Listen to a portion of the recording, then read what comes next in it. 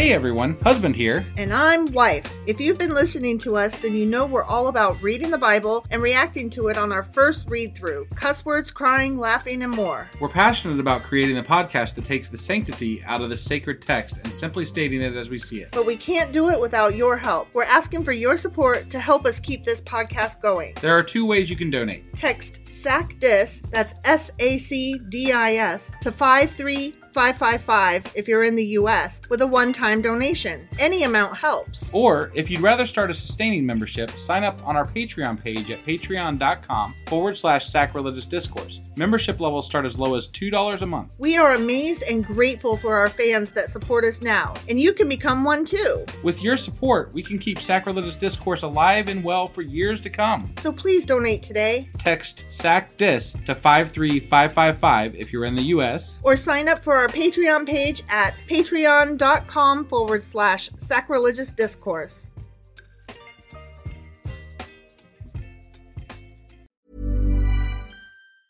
Hiring for your small business? If you're not looking for professionals on LinkedIn, you're looking in the wrong place. That's like looking for your car keys in a fish tank. LinkedIn helps you hire professionals you can't find anywhere else, even those who aren't actively searching for a new job but might be open to the perfect role. In a given month, over 70% of LinkedIn users don't even visit other leading job sites. So start looking in the right place. With LinkedIn, you can hire professionals like a professional. Post your free job on linkedin.com/people today. Planning for your next trip? Elevate your travel style with Quince. Quince has all the jet-setting essentials you'll want for your next getaway, like European linen, premium luggage options, buttery soft Italian leather bags, and so much more. And it's all priced at 50 to 80% less than similar brands. Plus, Quince only works with factories that use safe and ethical manufacturing practices. Pack your bags with high-quality essentials you'll be wearing for vacations to come with Quince. Go to quince.com/trip for free shipping and 365-day returns. Hey, it's Paige DeSorbo from Giggly Squad. High quality fashion without the price tag. Say hello to Quince. I'm snagging high-end essentials like cozy cashmere sweaters, sleek leather jackets, fine jewelry, and so much more. With Quince being 50 to 80% less than similar brands. And they partner with factories that prioritize safe, ethical, and responsible manufacturing. I love that. Luxury quality within reach. Go to quince.com/style to get free shipping and 365-day returns on your next order. Quince.com/style.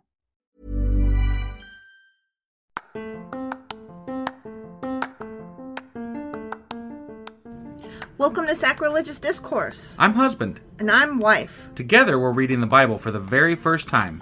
We grew up without religion and wanted to know what all the fuss was about. Well, what have we learned so far? That God is a dick, and apparently some people believe in talking donkeys? We're not trying to pass ourselves off as experts. Nope, we're just reading the Bible for the first time and giving our first take reaction. If you'd like to join us in this venture, you might consider starting at episode 1. Otherwise, jump in wherever you like. All right, let's go read the Bible. Yeah, let's get to it. Husband! Wife! Do you know what we're doing today? Well, we're back to podcasting, yes. At least. Yes, we are. And that's my fault. Well, both of us. Both of us, but I mean, the extended break is mine. Yeah. But you have multi-fractures in your foot or something? Yeah. Now you got to walk with a boot? I got to walk with a walking boot. And they gave me the boot. I got the sick. And you got the ick. Yeah, that you might still even be able to hear it. Probably can. But it's a bit nasally. Gross. But that was fun. So, yeah. That being said, we're not going to be doing some of the extra episodes that we had talked about doing when we last left off. If we do, it won't be for a bit. Right. We got to catch up first. We got to catch up. So we're starting today with the new, what is it? The Book of Psalms. The Book of Psalms. That's right. Yeah. And we had to do a little bit of figuring out how we're going to do this even. Yeah. Because Psalms are short as fuck. They are short as fuck. And so we had to decide how we're doing this, how we're playing this. So today y'all get to find out what that's going to look like, I guess. Yeah. So what are we going over today? Today I'm going to do an introduction, and then I'm going to read the first 2 Psalms. And we're going to do a little bit of what did that mean and notes about it. Okay. About each of those 2. Got it. Okay? Got it. Okay. Sounds good. Well, right. You ready to get into this? I sure as fuck am. Let's go do it. Okie dokie.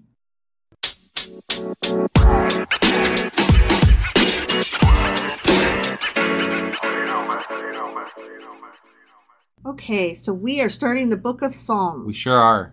Not SOLMS, but PSALMS. Yes. Psalms. Psalms? Yeah, and those are praises. They're praises? Psalms are praises. Praises? Yeah. Psalms, praises. And the book of Psalms is also referred to as the Psalter. Psalter? Psalter. Psalter? A psalter that starts with a P. Okay. Okay? Yeah. Why is So- it referred to as that? I have no idea. I didn't name it. I'm just telling you the info. It's psalter. It's a psalms. Psalter and a psalms. Psalms are praises, and the book is also a psalter. Got it. Okay? Yeah. And it's an anthology of Hebrew religious hymns. Hymns? Hymns. Hymns. Hymnes. Having all kinds of fun. Yeah.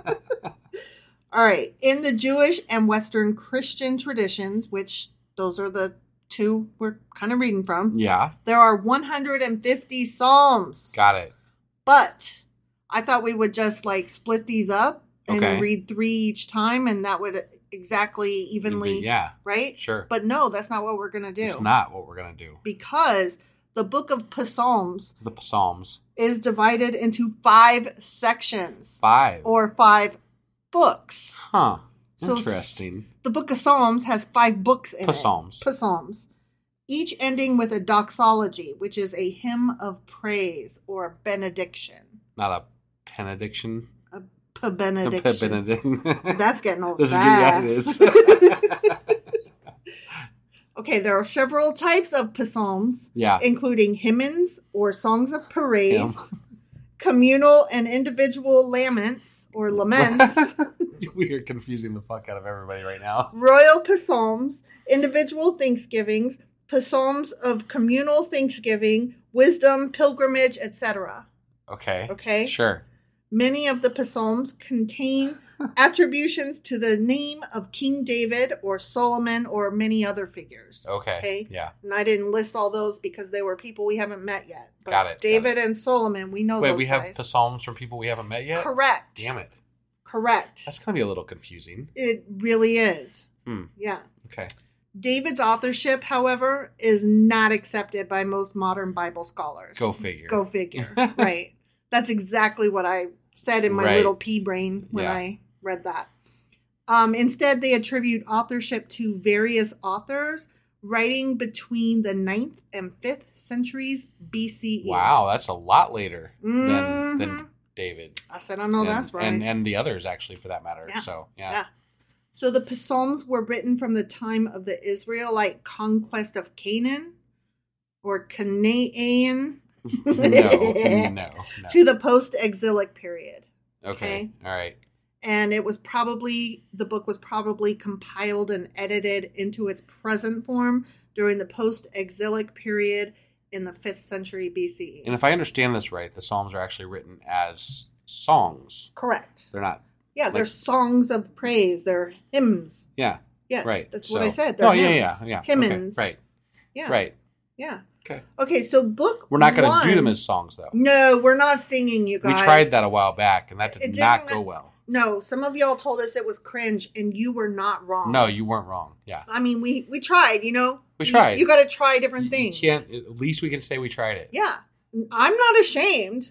I mean, I'm a because little bit ashamed. I'm not ashamed because I try to do different things, and I went outside my wheelhouse, and it was fun. And I'm not even we going to tell learned. anybody where that was because No, I'm not I don't either. want them to find it. I don't if they either. haven't heard it. I really don't either. But I'm not ashamed that I did it because I like trying new things. Yeah, and sure. learning from it. It was early on, you know. Yeah, and we did learn from it. We sure learned did. that we should never do that ever again. Never. Yeah, Never. yeah. Book 1 of the Psalms consists of Psalms 1 through 41. Is this a thing now? Oh, yes, it is absolutely a thing now. Okay, all right. Psalms it is. The Psalms it is. So 1 through 41 does not divide evenly. It sure the fuck doesn't. But if I add this intro, that makes it 42. Okay, which we And like the number 42. We do, and it divides evenly. So It for does. today, I'm only reading 2 Psalms. Hereafter, for the rest of book 1 of Psalms, I will read 3 of them per day. I think we should at least say Psalms one time during every episode. Okay. So that way people don't think we're actually Idiots. dumb. Right. I'm just saying, Right. I started out saying Psalms. No, that's what I'm saying. Maybe the intro we could say Yeah. Psalms. And then you can go Psalms later. So, Yes. Because Psalms is fun. And if people don't like it, they can put is off. So the Septuagint, which don't forget is the Greek Yeah. version, Sure. includes a Psalm 151. Oh. Yeah. Interesting. A Hebrew version of this was found in the Psalms scroll of the Dead Sea Scrolls. Oh. I'm loving me those Dead Sea Scrolls. Right? Yeah. Right? Someday. Mm-hmm. We'll get there. We'll get there. Some versions of the Bible used in Syriac churches, mainly in the Middle East, include Psalms 152 through 155. Oh, even. shit. Mm-hmm. So Lots we don't of missing Psalms. Yeah, Psalms. we don't get to read those Psalms. Yeah. They're missing. There are also the Psalms of Solomon, which are a further 18 Psalms of Jewish origin, likely written in Hebrew, but surviving only in Greek and Syriac translations. Interesting. Mm-hmm. Okay. These and other indications suggest that the current Western and Christian collection of 150 Psalms were selected from a much wider set. Got it. Obviously. Right. So the book that we have is just a handful of things that are out there. Yeah. And I don't think it was meant to be the end all be all. Right. But It's Christians what they threw today in. are like, no, this is it. There's nothing else. And I'm right. I don't think that's what it said. Yeah.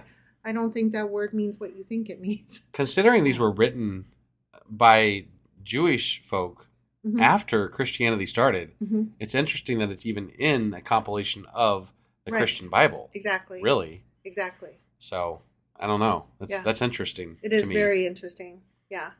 So now we get into the Psalms. And are you ready for this? I am ready. Okay. I'm getting over there. You're getting there. Okay. Ready? I'm ready. The first one, Psalm 1. Yeah. Psalm 1, the righteous and the ungodly. Okay. Okay. Blessed is the one who does not walk in step with the wicked, or stand in the way that sinners take, or sit in the company of mockers, but whose delight is in the law of the Lord, and who meditates on his law day and night. That person is like a tree planted by streams of water, which yields its fruit in season, and whose leaf does not wither. Whatever they do prospers. Not so the wicked. They are like chaff that the wind blows away. Or chaff. I think it's chaff. Sorry. Therefore the wicked will not stand in the judgment, nor sinners in the assembly of the righteous. For the Lord watches over the way of the righteous, but the way of the wicked leads to destruction. Okay. So that sounds like follow God and you're good. And if you're not following God, you're bad. And you'll be blown away like chaff. That's pretty much exactly straightforward. Yeah. So a lot of these are, if they don't have a title attributed to them, which some of them do, have a little explanation in front of them. Okay. Which I will note when we get there. Sure. But if they don't, they're often referred to by the first line. So this one, Psalm 1, is called Blessed is the Man. Got it. Okay. And this psalm contrasts the righteous person with the wicked or ungodly person or the sinner, which, I mean, that's pretty much what you said. Yeah. And the righteous person is the one who takes care to know the laws of God and so has good judgment and avoids bad company. And the result is the ability to withstand difficult times in life, supported by God's protection. On the other hand, the wicked person's behavior makes them vulnerable to disaster, which is the chaff that you said. Yeah. Okay, and it's clearly stated that the wicked and the righteous should not mingle and will not mingle at the judgment. That's why Christians don't like atheists, I guess. Yeah, they're not supposed to mingle. Right, we don't mingle. It says so in Psalm 1. No commingling. No commingling.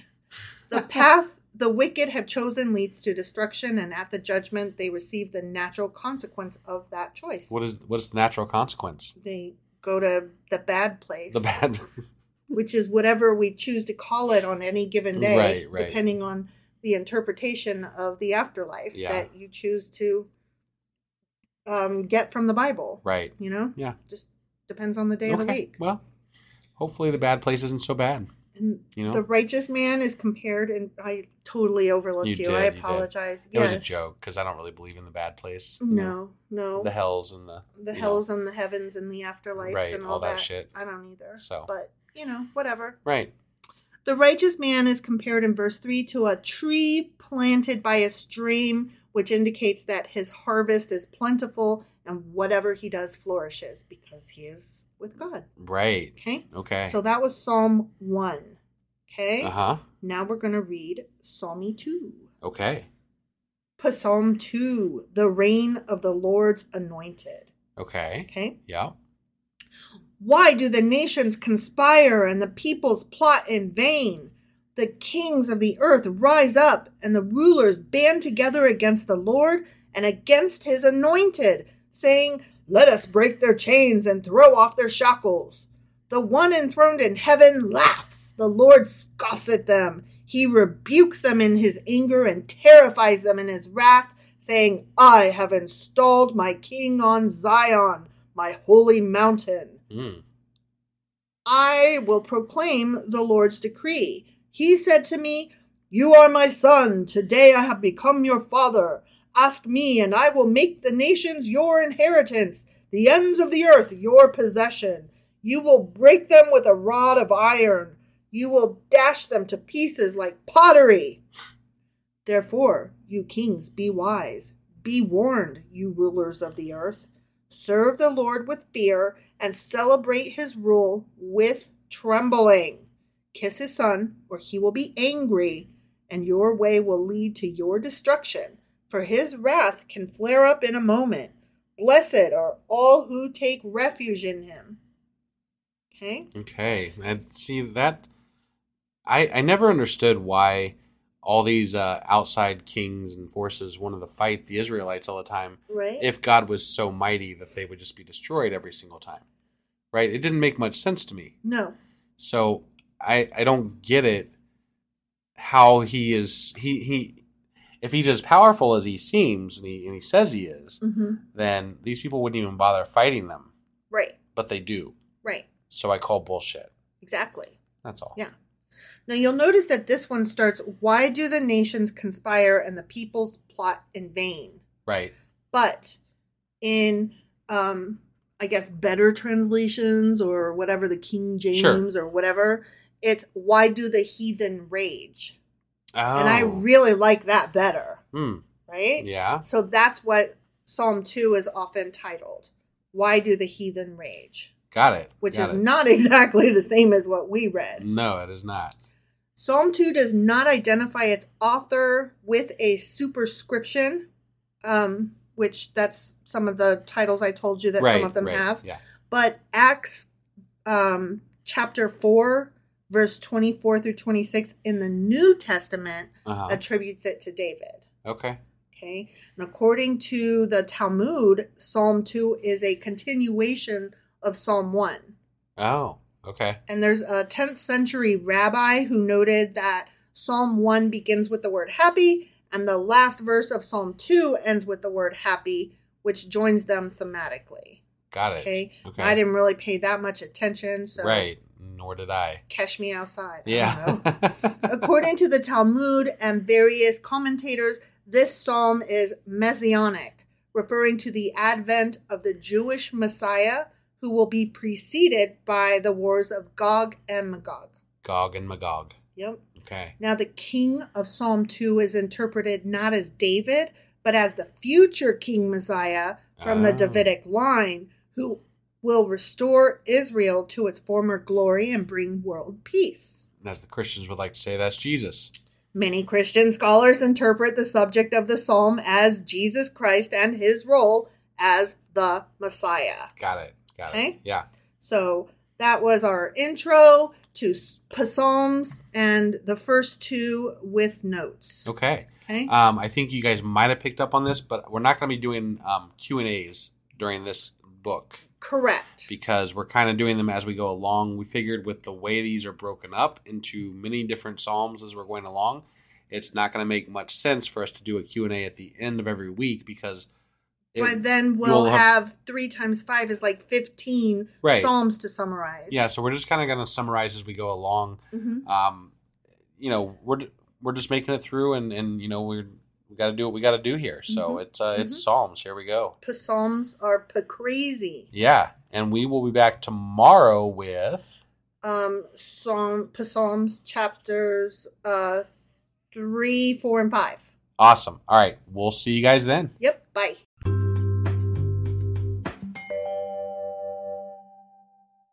Husband. Wife. Do you know what we're doing today? Yeah, we're doing more Psalms. Yeah, I wasn't sure if I should say, do you remember what happened yesterday? Because, I mean, this is kind of a different book and a different way of doing this bit. I know. So we're still getting used to it a little bit. I know. I wasn't sure how to start this, so... There was some Psalms, There were some Psalms, and now there's more Psalms. Right. And they were probably not written by David. And they're like hymns and praises and lamentations and so songs or whatever, and we don't really know how to properly. I don't know that we can really cover what we did yesterday in a good wrap up, because it's just we're reading songs. They're kind of, these are the feel good things for the religious texts, and God is great, oh God is good. Right. There's not really a story. Let us thank Him for the food. There's not really a story to go with. No, there's not. It's not really easy to sum up. It's like a collection of poetry. Yeah. So what are we going to cover today? We are covering Psalms 3, 4, and 5. We are still in book 1 of 5 of Psalms. Okay. All right. And I'm going to do something a little bit different this time, in that I'm combining my reading with not just the site that I use online, but with an actual physical Bible, because reasons. Yeah. Yeah. All right. Well, let's get into this and find out what those reasons are. Okie dokie. All right.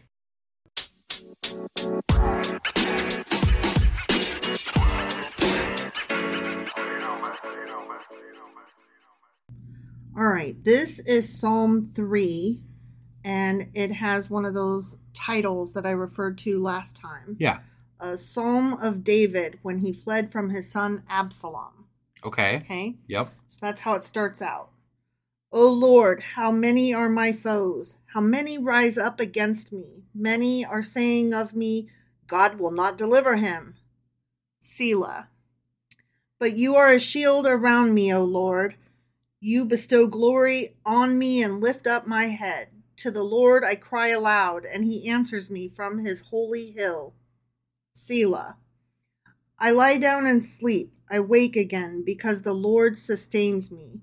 I will not fear the tens of thousands drawn up against me on every side. Arise, O Lord, deliver me, O my God.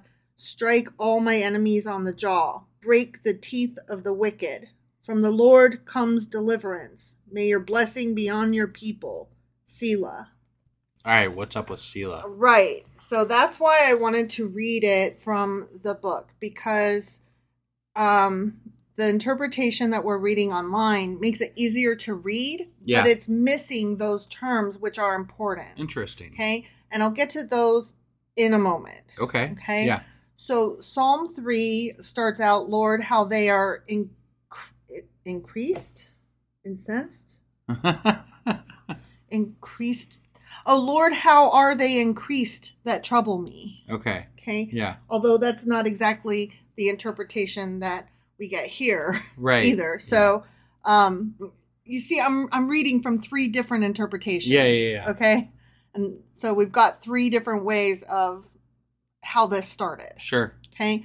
So this psalm is a personal thanksgiving to God who answered the prayer of an afflicted soul. Poor David. I'm going to get into those Selahs in a minute, okay? Okay. It is attributed to David and relates in particular to the time when he fled from his son Absalom. Okay. As we remember, right? Right.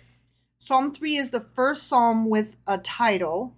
Remember, it had that beginning opening line that kind of tells you what's the what. Right. It was a Psalm of David when he fled from his son Absalom. So it's got a title. Right. Okay? Yeah. It concerns a specific time of crisis in David's life. David fled Absalom because of a series of events that followed from David being under discipline for his own sins regarding Bathsheba and Uriah the Hittite. And that was all in 2 Samuel. Sure. Okay? Yeah. Kind of vaguely remember all that. Right. Yeah. In that light, the prayer is a model for looking to God for help. So this one is utilized a lot in churches. Okay. And he's asking for help even in the midst of God's chastisement. So he knows God's pissed at him, and even so, he's asking for help. For his help, right. Yeah. And David prays, thy blessing is upon thy people. Okay? Mm-hmm. It's an evening and a morning that are seen as David lays down to sleep and wakes up protected and sustained by providence. So he's like, I'm being punished, things suck, but thank you for taking care of me. Mm-hmm. Like, it's both at the same time. I just want to point out here that the thing he's asking for is for God to help him kill his enemies. Right. Murder people. Yes. Okay. Yes. That is correct. I just wanted to make sure that was clear. Yeah, we're tiptoeing around that, but right, yes, that is correct. Yeah. So Absalom's advisor Ahithophel is personified as the mouth whom David asked God to break the teeth of. Yeah. And in the account, Ahithophel's counsel is frustrated and Ahithophel faces his demise.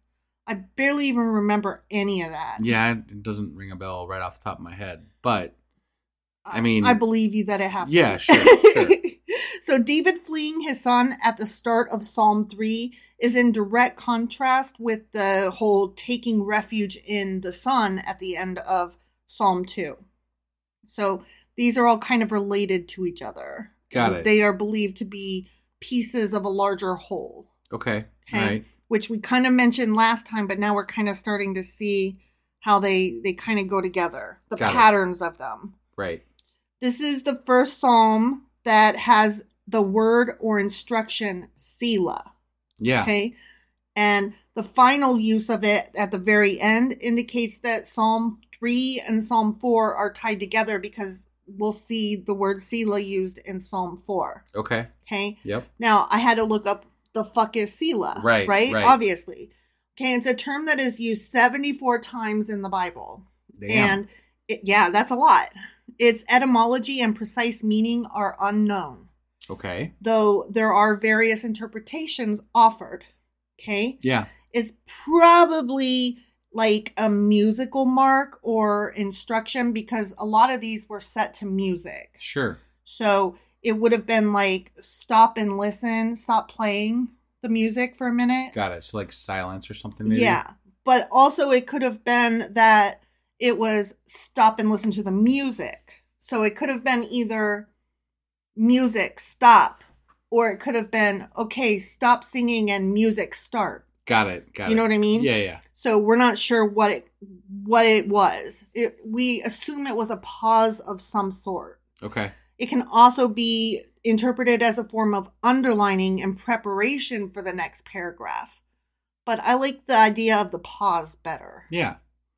Also, it should not be confused with the Hebrew word Selah, S-E-L-A. This is the one we're using is S-E-L-A-H. Okay. Okay. Mm-hmm. Because Selah without the H means rock. Got it. Like you are my rock, Selah. Sure. That's a term I've heard used in churches. Vaguely, like I didn't know what it meant, but now it makes sense. Sure. Okay. So, that's what Selah is. Okay. Yeah. And again, those words and the instruction title at the beginning, those are not in the interpretation I'm reading from online. And that's why I wanted to read it from the actual book. Okay. Okay. Yeah.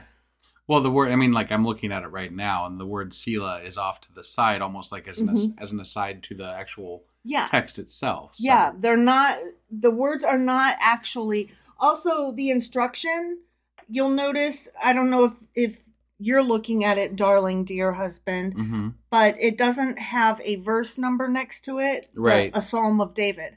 But in some Bibles, it does. So sometimes that instruction is verse 1.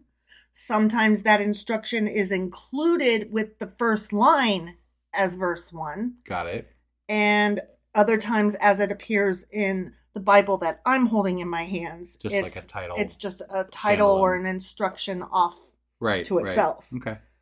So I just wanted to include all of that sometimes we're going to be missing stuff when we read it because we're only reading from one piece. But I felt like it was a little bit important to get into how it actually looks like on the page. Sure, yeah. So that's why I pulled out my old Bible. Yeah.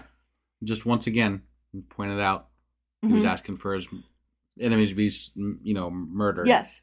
So. Beautiful poetry about please kill him. So David spent more years fleeing Saul as a young man than he spent fleeing his son Absalom. Yeah. And he wrote many psalms that we find later in the book of Psalms regarding situations where he was being pursued by Saul. Yeah, okay. But here is one of the opening songs in the book of Psalms, and it's about the painful experience of fleeing from his own son. Got it. So that's what this one was about. I wonder if there's a psalm about when David was in the cave and he was watching them pee. That would be funny. That'd be funny. Yeah. They should totally have a psalm for that. We should write a psalm, right? Watching him pee. Yeah. All right. So now we are moving on to Psalm 4. Okay.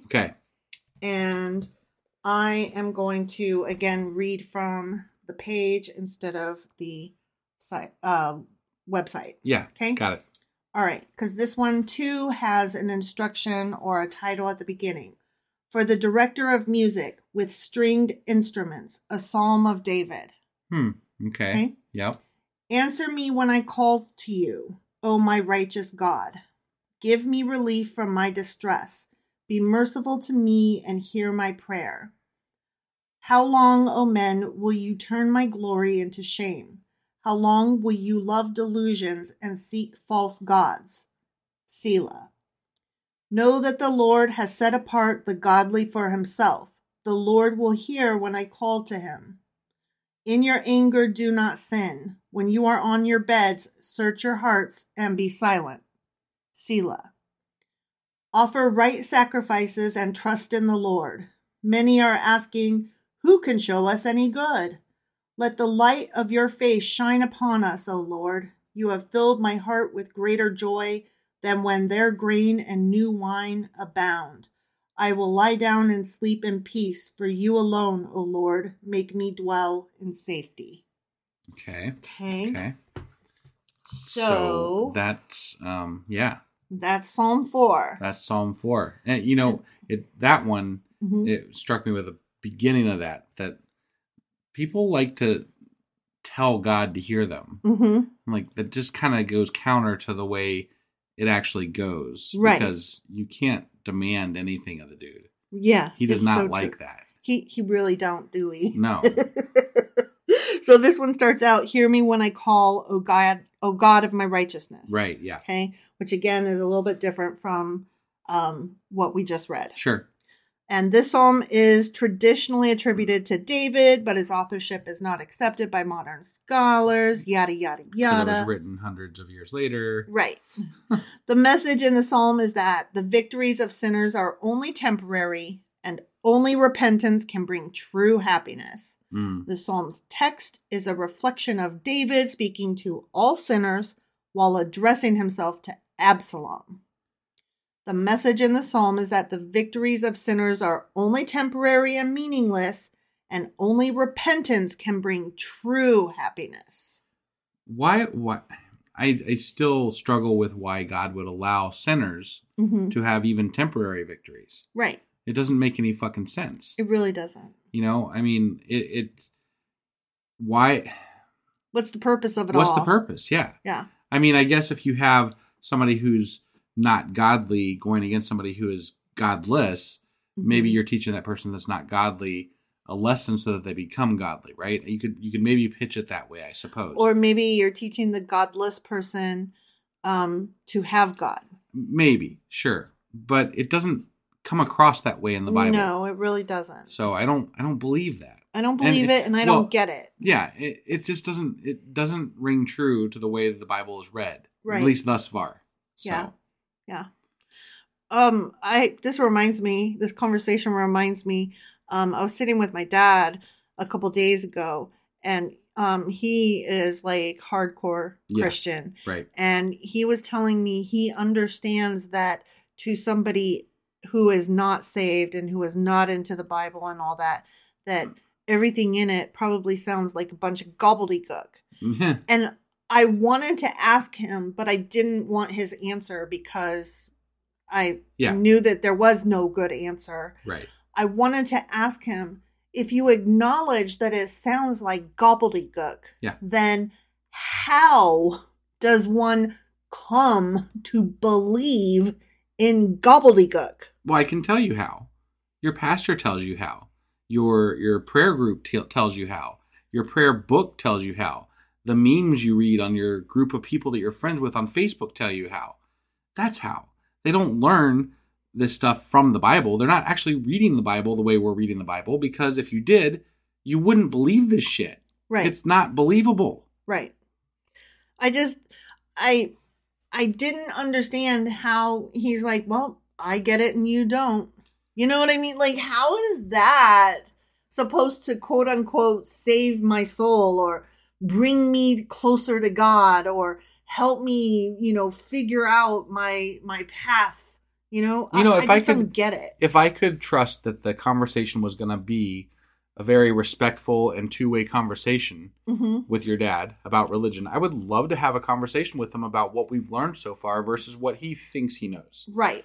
And I'm not trying to criticize what he thinks he knows. I'm genuinely curious how he comes to the conclusions where, certain things in the society are bad and wrong versus what I've read and how I interpret this stuff. Right. I would love to have that conversation and find out where we're not hitting here, where we're not meshing, But the problem is, you would be somebody who has Satan's words in your mouth. Right. And he knows better. And that's where the conversation stops. How do you have a conversation? But the problem is he can't explain why. But he doesn't need to explain because you're a heathen. Right. That's great. You're not a believer. He doesn't need to explain it to you. And that's anytime the conversation devolves into, why you can't take my word on it or our word on it as atheists, it always comes back to, you're not a believer. You just don't get it. Right. And it's like, that's not a good enough answer. It's not a good enough answer for me. But it's not ever going to... There's never going to be a time when we can agree to disagree, but walk away still respecting the other and saying, well, we just have a difference of opinion. You know what I mean? Yeah. We will agree to disagree, but each think the other is a complete fucking moron at best, or, whose soul is going to be burning in an eternal hell at worst. Right. Well, I honestly would like to debate his pastor, like the guy that he listens to online, because I don't think they know a lot either. I don't either. I really don't have a lot of faith in the people that teach these things to people, because I think they're pitching something that gets them a lot of money, that makes them a lot of money, and that gets the message that they want put across, and it's a right-wing, nationalist agenda that they've got going on. I will say I totally 100% believe you. I've not checked it out myself. I know you have. Right. But I do know that my parents have experimented with thinly veiled racist terms that they never would have dreamed even hinting at in the past. Right. They've become more racist than what I grew up with. And it blows my mind that they don't see it. I don't get it. Yeah. I'm just like, how... Oh, we were sitting there today and my dad referred to that little Oriental girl. That's really how he referred to this person. I feel like if you encapsulate this stuff within religion, right? Mm-hmm. It takes the edge off for people and makes it okay. Mm-hmm. Right? Like this is what's happening. Part of this divide in this country that's happening, in my opinion, is that right-wing media and Christianity in general are allowing for these ideas to be okay. Yes. You know? And they're mainstreaming it a little bit at a time, and they're normalizing racism. Definitely. It's disgusting. It is. And it's affecting families and people just like us. You know, Yes. it's affecting us because we have to deal with it with your parents. Yeah. So, we have a trans child. Meanwhile, my mom is posting anti-trans shit on her Facebook. yeah. And my kid has to see that. And then we have to go to their house. No, okay, we don't have to go to their house. But if we want to maintain any kind of relationship with my parents, which we do, for better or for worse, we do.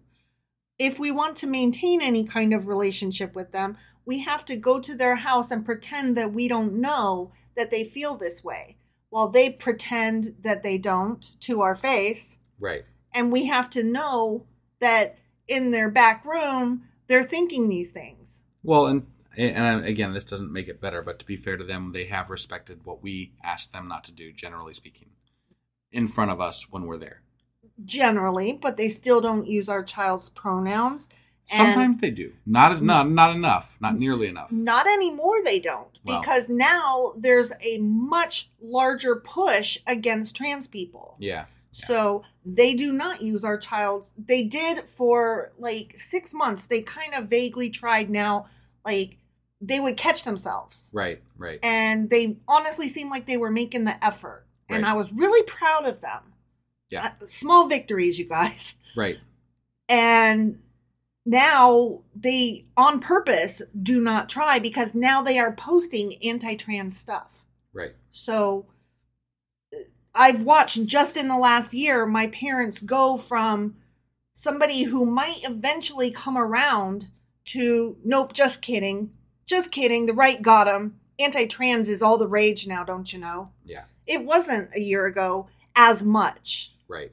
But did you hear there is a travel advisory in Florida. Do not come there if you are a person of color, if you belong to the LGBTQ community. I forget, there's a couple other things. But basically, if you are not a straight white Christian male, you probably should avoid Florida. Yeah. There's a travel advisory for Florida. You should probably have the same travel advisory for most of the Bible Belt, but... Yes, but Florida in particular, because their governor is a son of a fucking bitch. Oh, he really is. Yeah. If anybody deserved a prayer for him to get his teeth knocked in, is that guy. All right, I'm sorry. We got off on a rant. Let's get back to what we were talking about, which was, this is 4. Yes, 4. Psalm 4. Yeah. Okay. So this was a request to God for deliverance from past distresses. And it's the first psalm with a musical instrument, specifically strings, mentioned in the title. Yeah. And when I read that is when I decided, oh, hold on a sec. I did not see that in my Right, website let me check thing. the Bible. A physical copy. And I was like, I didn't see no fucking strings. Right. So... And I was like, wait, I didn't even see a fucking title. What the hell are you talking about? Right. So these extra lines are missing from the website that I'm using. Okay. So, sorry, I just wanted to repeat that. Sure. There's also a Selah ending the previous Psalm 3. Yeah. And I did mention that, but, the fact that there's another one in this very next Psalm is what kind of makes people wonder if they weren't part of a larger together. Sure. Yeah. There's no agreement, as I already said, on what Selah means. And we've already mentioned before that it might mean a pause, a reflection, something to that effect. Sure. Okay. And many see some kind of structure in the layout of the psalm. I did not really fully understand what they were getting at, but something about the repetition of the wording makes it come across as some kind of musical in nature or whatever, or something like that. Yeah, I wasn't really following all that because I'm not a wordy, smart person. Sure. All right, Psalm 5. Let us go to Psalm 5. Yeah. Okay, this one starts, for the director of music, for flutes, a psalm for David. Damn. Yeah. Flutes now, huh? Instructions and shit. Okay. Yeah. Yeah. Okay. Get them flutes out. Do, do, do, do. Give ear to my words, O Lord. Consider my sighing. Listen to my cry for help, my King and my God. For to you I pray. In the morning, O Lord, you hear my voice. In the morning I lay my requests before you and wait in expectation. You are not a God who takes pleasure in evil. Well. With you the wicked cannot dwell. Well, yeah. The arrogant cannot stand in your presence. You hate all who do wrong. I don't think a God I don't should think hate. he cares that much. I don't think it's proper for a God to hate That's anything. yeah. That sounds more like a human emotion to me. Right. You destroy those who tell lies. But he doesn't, He though, doesn't. because he had his own angel guys go out and tell lies. Right. He even had the guys in Job that were lying about what he would have said. Yeah. And he didn't destroy them. They just had to offer a prayer and they're good. Yeah. I'm so sorry that I'm tearing this psalm apart as I'm reading it, but it's bullshit. Right. Bloodthirsty and deceitful men the Lord abhors. Sure. But I, by your great mercy, will come into your house. In reverence will I bow down toward your holy temple. Lead me, O Lord, in your righteousness because of my enemies. Make straight your way before me. Okay. Not a word from their mouth can be trusted. Their heart is filled with destruction. Their throat is an open grave. With their tongue they speak deceit. Declare them guilty, O God. Let their intrigues be their downfall. Banish them for their many sins, for they have rebelled against you. Go get them. But let all who take refuge in you be glad. Let them ever sing for joy. La la la. Spread your protection over them, that those who love your name may rejoice in you. For surely, O Lord, you bless the righteous. You surround them with your favor as with a shield. Well, there's a lot of blessing and good things happening to the righteous people and bad things happening to the bad people. Yeah.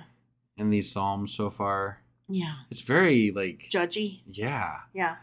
And I don't like it. I don't like the tone. It's not good. No. It doesn't really fit. It doesn't fit. No. God doesn't really give a fuck whether you pray to him or not. It doesn't seem like right. And he only gets mad if you fuck up really bad. Right. And or sometimes not at all. Like or sometimes whatever. Fucking you picked up sticks on the wrong day. Yeah, it doesn't. Even in the book of David, like when we were reading about David, it didn't. There wasn't really a lot of consistency of how his judgments and his everything was divvied up. No, how he treated people. Right. I don't know. It was very willy-nilly. Like, I'm in a shitty mood today, and even though it's just sticks and it doesn't fucking matter, you're dead.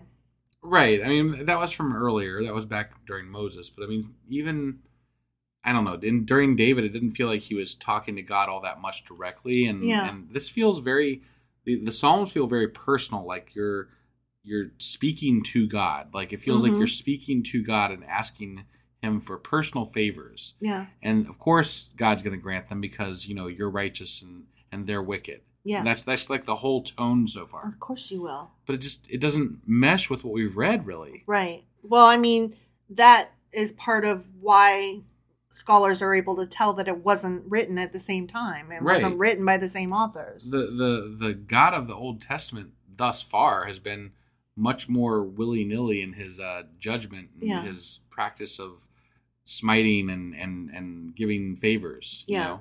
Yeah. So I just don't truck with this. No. It's too much. It's over the top. It is over the top. This psalm, you may be surprised to learn, is traditionally attributed to David. Yeah. It's a reflection of how the righteous man prays for deliverance, not only for freedom from suffering, but to allow himself to be able to serve God without distraction. Because, you can't be doing it without distraction. Right, like a naked woman bathing over there. Mm-hmm. Yeah, it's not your fault. Yeah. Your dick goes and it just points that way. Right. What you gonna do? Right. So the New King James Version entitles this one A Prayer for Guidance. Thought that was interesting to know. Okay. Psalm 5 is within the genre of the morning prayer, as the morning was very important in the religions of the ancient Near East. The psalm opens as a lament, continues with praise, and requests that God punish evildoers.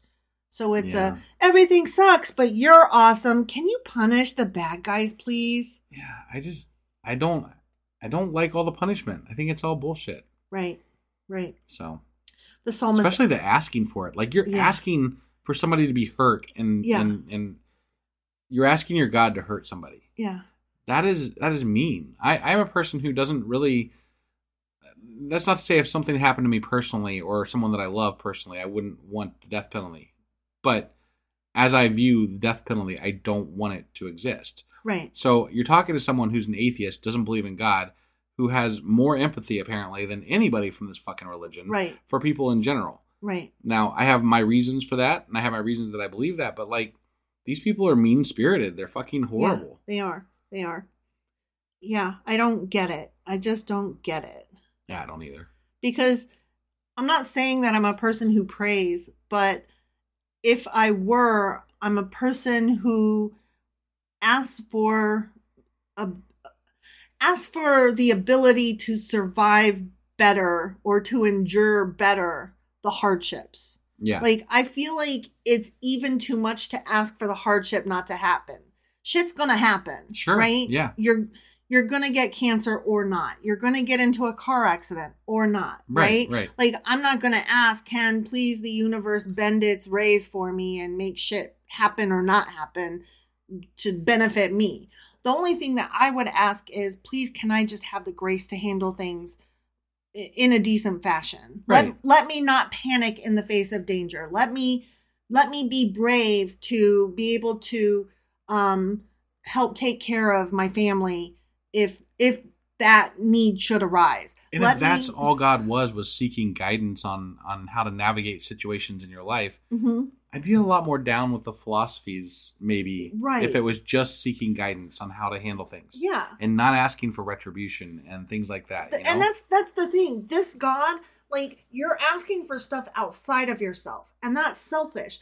I'm asking for stuff inside of myself. I want to be a better person. Help me be nicer. Help me be kinder. Help me be the best me possible. Right. Like, my prayers, as such as they may be, are not about other people and situations outside of myself. Right. And I think that's the problem. Right. That's the problem with this whole fucking religion. Yeah. That I don't want anything to do with a religion where I'm asking, God, can you please save my child? Can you please get them out of this predicament? Can you please make me not have this miscarriage? Can you please make me not be raped? Well, and they make people think that these things are possible. Yeah. Like, you can affect change somehow the power through of prayer. And, it's such a fucking mind screw. No, when I went through a miscarriage, I didn't ask, can this please not have happened? I asked, how can I handle this? How can I ever deal with this? You know, I was asking, please let me have the strength to keep going. Like, how do I live after this when I've already got a child? Let me just be okay. Yeah. Let me not be depressed, you know? That kind of thing. I don't get, like, saying, hey, kill the son of a bitch over there that cut me off in traffic. Right. You know, that, like, wow, that escalated fucking quickly. But that feels like where we're going in this society is that we're literally asking for people are literally asking for God to punish people that they don't like. Yeah. You know, like, and I don't like that guy asked me to turn down my music, so I'm going to go over and shoot them. I mean, right? It kind of feels that way. Like, that's... Well, no, that actually, I ripped that from the headlines happened. Right, okay. But that's exactly like, oh, well, God would have done it. I just went ahead and did it for him. Yeah, right. You know, because killing people, sure, why not? Right. It's in the Bible. We ask God to kill people for us. Why not just go ahead and pick up all those guns and do it my goddamn self? True. Yeah. I mean, don't do that. Don't do that, guys. Don't do that. Yeah. Don't do that.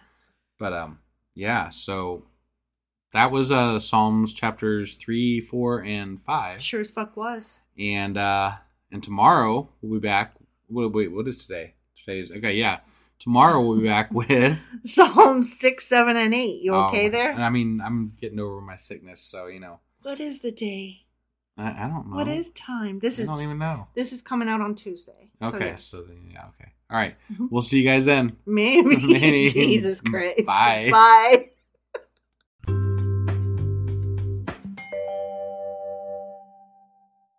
Husband. Wife. I once again will not ask you, do you remember what happened yesterday? Because we're in Psalms. We're in Psalms. Who fucking cares? Because, not who cares, but, it's all just shit. Individual it's individual poem. It's not shit. Okay, sorry. It's poetic shit. Oh my God.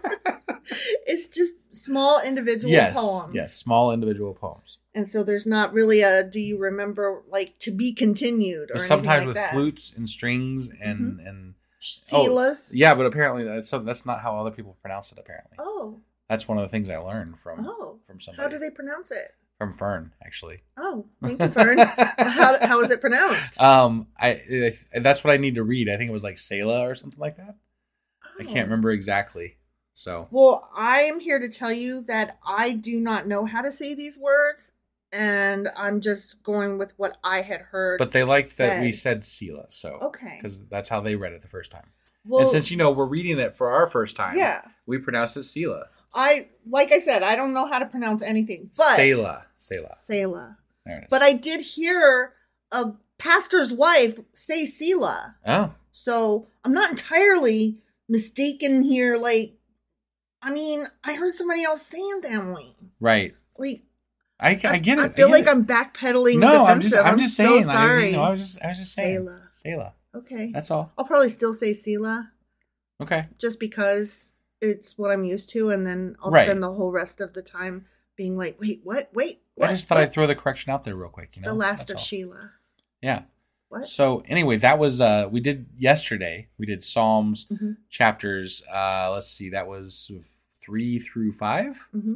And today we're going to be reading Psalm 6, 7, and 8. All right, let's go do this. Okie dokie.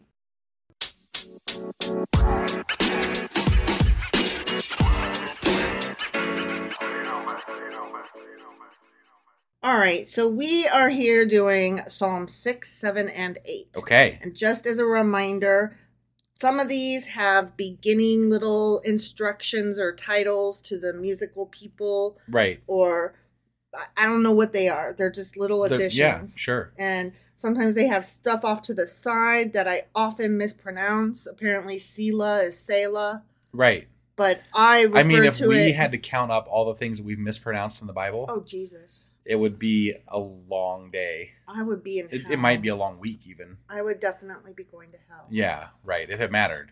But in the intro, I said The Last of Sheila. And that's because it's a movie that I just watched at my parents' house. It's like really old. But if you like Glass Onion, it definitely was inspired by The Last of Sheila or muchness movies like it. Yeah, yes. That. Okay. Yes. So if you like Glass Onions and you don't mind old movies, you should watch The Last of Sheila. It's so good. And I got to tell you, okay, I know this is way off topic, but listen. It really is. This movie is like from the 60s, okay? Yeah. And there's this woman and she's got the most gorgeous blonde hair. And I was like, oh my God, that hair reminds me of the judge on Ally McBeal that the main lawyer guy was stupid, So many random cultural references here. I know, okay. Like, I don't even know where to go with any of this. Do you remember Ally McBeal? Yeah, of course, Dancing Baby. Yes, but do you remember the lady judge with the long blonde hair that was like, only kind of. Okay, well, at any rate, so I looked this woman up because I was just captivated by her from The Last of Sheila. Sure. Okay, and I'll be goddamned, it was the same fucking woman. I recognized her. You're really good at that. But I didn't recognize her face. I recognized her fucking hair. Wow. That's insane. Yeah, that is pretty insane. Who even does that? I don't know. I don't know. Yeah. So that's why The Last of Sheila is on my mind, because I just blew myself away. Yeah. That was Unintentional. Good job. Good no, job. I mean, I wasn't trying anything. It just it just popped in there. Okay. All right. Okay. Sorry. So Psalm 6. Ready? I'm ready. I'm ready. And then don't forget I read these, and then after each one I tell you my little notes on it. I won't forget. Don't forget. Okay. Psalm 6. Yeah. Okay. We open with some instructions for the director of music with stringed instruments. And geez. String. Wow. I can't talk. According to Sheminith, a psalm of David. Another one by David, huh? Mm-hmm. Okay. They're all by David, didn't you know? Right, yeah. He's so fucking prolific. Walking around with a pen in his fucking pocket. Right, yeah. Okay, ready? Mm-hmm. Let me put on my serious face. All those women bathing that inspired him. Mm-hmm. Yeah. O Lord, do not rebuke me in your anger or discipline me in your wrath. Be merciful to me, Lord, for I am faint. O Lord, heal me, for my bones are in agony. I got my bones, they hurt. My soul is in anguish. How long, O Lord? How long? I don't know. Turn, O Lord, and deliver me. Save me because of your unfailing love. No one remembers you when he is dead. Who praises you from the grave? Wait, don't you live... Isn't there afterlife? Isn't that a thing that happened even in Judaism? I think it depends Although on the I don't day. think...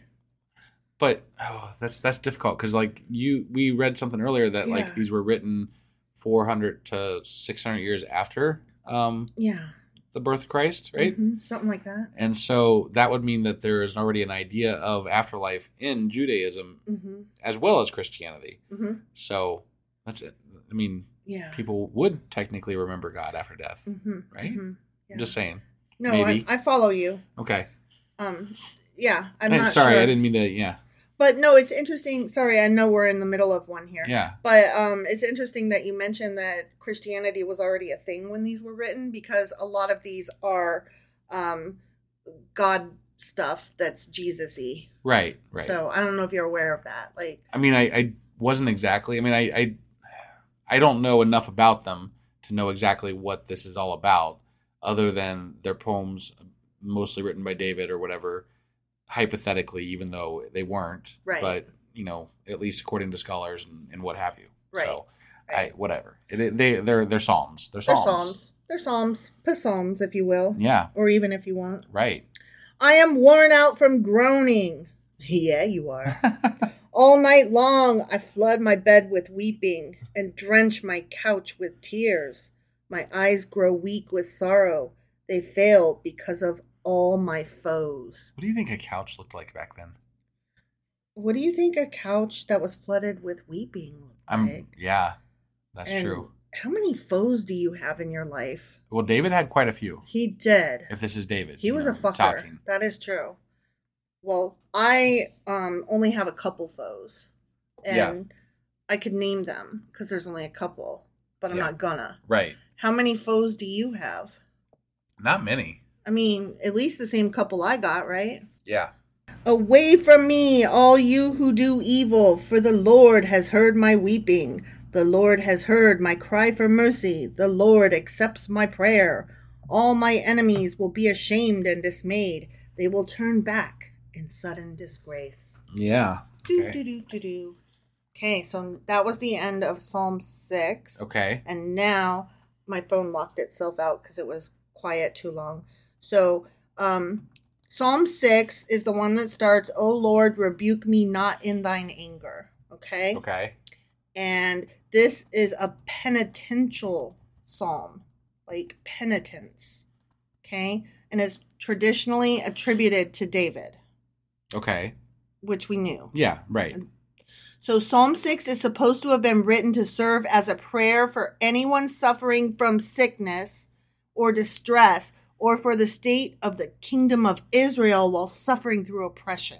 Okay. Okay, so they're like, Okay. I like that last little. Yeah. That was some good moaning for you. Okay. This psalm is the first of the 7 penitential psalms. So there are 7 that are specifically referred to as the penitential ones. Okay. Remember, penance. Yeah, okay? right. Yeah, I'm just making sure you got that. I got it. Okay. I didn't write down like which other ones they were because like there's like number 40 something, number 80 something. Sure. I was like, okay, whatever. They're further on. Yeah. Yeah. And they'll mention it again when we get there. Okay. This is number 5. But this is important in some regard for penance. Penance. Yeah. I wouldn't say it's necessarily important. I'm just pointing out some trivial facts. Okay. All right. Spitting facts, if you will. There you go. Okay. It's also been classed as one of the individual lamentations.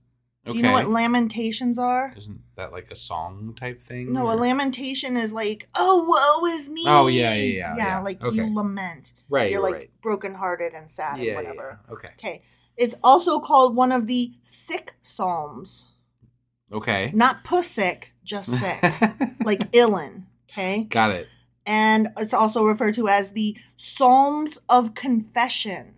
Okay. Okay? Mm-hmm. And also a paradigmatic example of the supplication form in the Psalms. Paradigmatic. I like that word. Paradigmatic. That's a nice word there. I copied that down. Like I have a little notebook that's full of words I truly like. Yeah, and that's a beautiful want to use. I've never used that word before. I like paradigm enough. Yeah, right, definitely. But that one I've used, but paradigmatic. paradigmatic. That's amazing. Right? Yeah.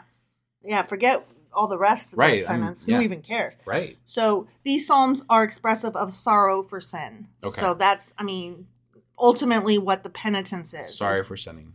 Blah, blah, blah. Well, not just sorry for their own sin, just that there is sin in general. Oh, okay. And they're wailing about it. Got they're it. lamenting. Yeah. Like, God damn it, sin sucks. Like today, they'd be wailing about all the transgender people and and the missing guns. Doesn't it suck that there's not enough guns Yeah. to shoot all of the people that aren't white? Right, yeah. And straight and white and straight. Yeah. And damn the libs. Right. That kind of thing. Yeah. So Psalm 6 is in 3 parts as distinguished by the person. Okay? Part 1 is the psalmist addresses God. Okay. Part 2, he speaks for himself. Mm-hmm. And part 3, he speaks to his enemies. Okay. The psalmist expresses his distress in parts 1 and 2. Lamentation. Right. Okay. In stating the enemies of the psalmist, remember all those foes? Yeah. We understand that this distress is caused by a relational problem, but it is unclear if he is innocent. Okay. Okay. I don't know what the importance of all this is. I'm just giving you just giving you the trivia and the notes, breaking it down. Okay. Okay. Sure. He does say, however, pretending that it's David for a second. Yeah. He says he will be reinstated and that his opponents will be confounded. Of course they will. God's taking care of all that, right? But he is faced with the abandonment of God. Mm. More lamentations. Yeah. Fuck. Damn it. Hate it when that happens. In the absence of God emerges the final hope of the psalmist, expressed as a cry of confidence in the last 3 verses. Yeah. Okay. You got to bring it back, Yeah. Bring it back. Bring it back. Okay. So that was Psalm 6. Okay. All right. Yeah. Now we are moving on to Psalm 7. Psalm 7? Yeah. Okay. Ready? I'm ready. Okay. Shiggaion of David. Okay. Which he sang to the Lord concerning Cush, a Benjamite. Okay. Benjamite. I was trying to add in an additional syllable. Right. Okay. Oh, my Lord, I take refuge in you. Save and deliver me from all who pursue me, for they will tear me like a lion and rip me to pieces with no one to rescue me. Mm-hmm. That's tough to put into a song. Yeah. Oh, Lord, my God, if I have done this and there is guilt on my hands, if I have done evil to him who is at peace with me, or without cause have robbed my foe, then let my enemy pursue and overtake me. Let him trample my life to the ground and make me sleep in the dust. Selah. Okay. Yeah. I remember to say it that way. Yeah. Arise, O Lord, in your anger. Rise up against the rage of my enemies. Awake, my God. Decree justice. Let the Justice League. I don't know. I was just like, Avengers assemble. Yeah. Decree justice. Right. Okay. Let the assembled people... Oh, that's where I got the assembled. Right. Okay. Yeah. Sorry. Let the assembled peoples gather around you. Rule over them from on high. Let the Lord judge the peoples. Judge me, O Lord, according to my righteousness, according to my integrity. O Most High, O righteous God, who searches minds and hearts, bring to an end the violence of the wicked and make the righteous secure. Okay? Still going. Oh, okay. All right. I feel like there's a lot of judgment in this. Mm-hmm. There's like a lot of judgment. This one is not my favorite. Against himself and against his enemies, against everybody. This one's not my favorite. Okay. I rather like the next one, so I'm eager to get to the next one. Okay. Yeah. All right. My shield is God Most High, who saves the upright in heart. God is a righteous God, judge. I meant to say judge. Sure. God is a righteous judge. A God who expresses his wrath every day. Yes, he does. Wow. How do you see he's a righteous judge and then go on to say he expresses his wrath every day? Because obviously they view it in the way that he's expressing his anger and wrath against those who deserve to have the wrath thrown upon them. I guess. Maybe he could be righteous and have people not be shitty. Yeah, that'd be great. That'd be awesome. Yeah. If he does not relent, he will sharpen his sword. He will bend and string his bow. He has prepared his deadly weapons. He makes ready his flaming arrows. They aren't made of iron, though. No, they're not. Yeah. No. That would be bad. That would be bad. You don't want to stab any gods with iron. Right. Nor fairy folk. Oh, okay. Yeah. You can't stab gods or fairy folk with iron. They work iron works wonders on ghosts, I hear, too, I think. Oh, really? Isn't that what they use? Didn't they use that in Supernatural? I don't Can they hit them with iron weapons and stuff? No, you're right. Yeah. You're right. And salt, of course. Yeah, of course. Salt. Yeah. And holy water and hallowed ground. Right. Yeah. You got to know all the things. Just in case. And also silver on werewolves. Right. And cut off a vampire's head or a zombie's head. Sure. Both. I mean, generally anything you chop the head off and it's done, unless it's one of those weird ass zombies that keeps moving. Well, I mean, technically the zombie's not done unless you stick something through its brain or something. Yeah. The head can still chew. It just rolls around. That's just so weird. Yeah. I don't like that kind of zombie. No. That's silly. Right. That's just silly. Okay. He who is pregnant with evil. Pregnant with evil, huh? Damn. Man. That's filled up. That's my belly bursting at the seams. My belly's full of evil. I gotta go. And conceives trouble. He who is pregnant with and evil conceives trouble. Interesting. Gives birth to disillusionment. I'm a little disillusioned right now. I really like that phrase. Yeah, that's interesting. I'm going to say it again. Ready? Yeah, I'm ready. He who is pregnant with evil and conceives trouble gives birth to disillusionment. Yeah, I like that. That's a good phrase. Yeah. He who digs a hole and scoops it out falls into the pit he has made. Don't dig your own grave. Why would you fall into the pit you just made? Because you dug your own grave. You reaped what you sowed. But you think you know to stand away from falling in. You're 6 feet from the edge and thinking it's only 6 feet down. I'm just fucking around. I was just saying the lyrics to a song. I know. Okay. Only I couldn't remember what song. So I know. I kind of fucked it up, but you get me. I get you. Yeah. Okay, so don't dig your own grave. Yeah. Right. The trouble he causes recoils on himself. See? Mm-hmm. So that's exactly what it is. Okay. His violence comes down on his own damn head. Okay? Yep.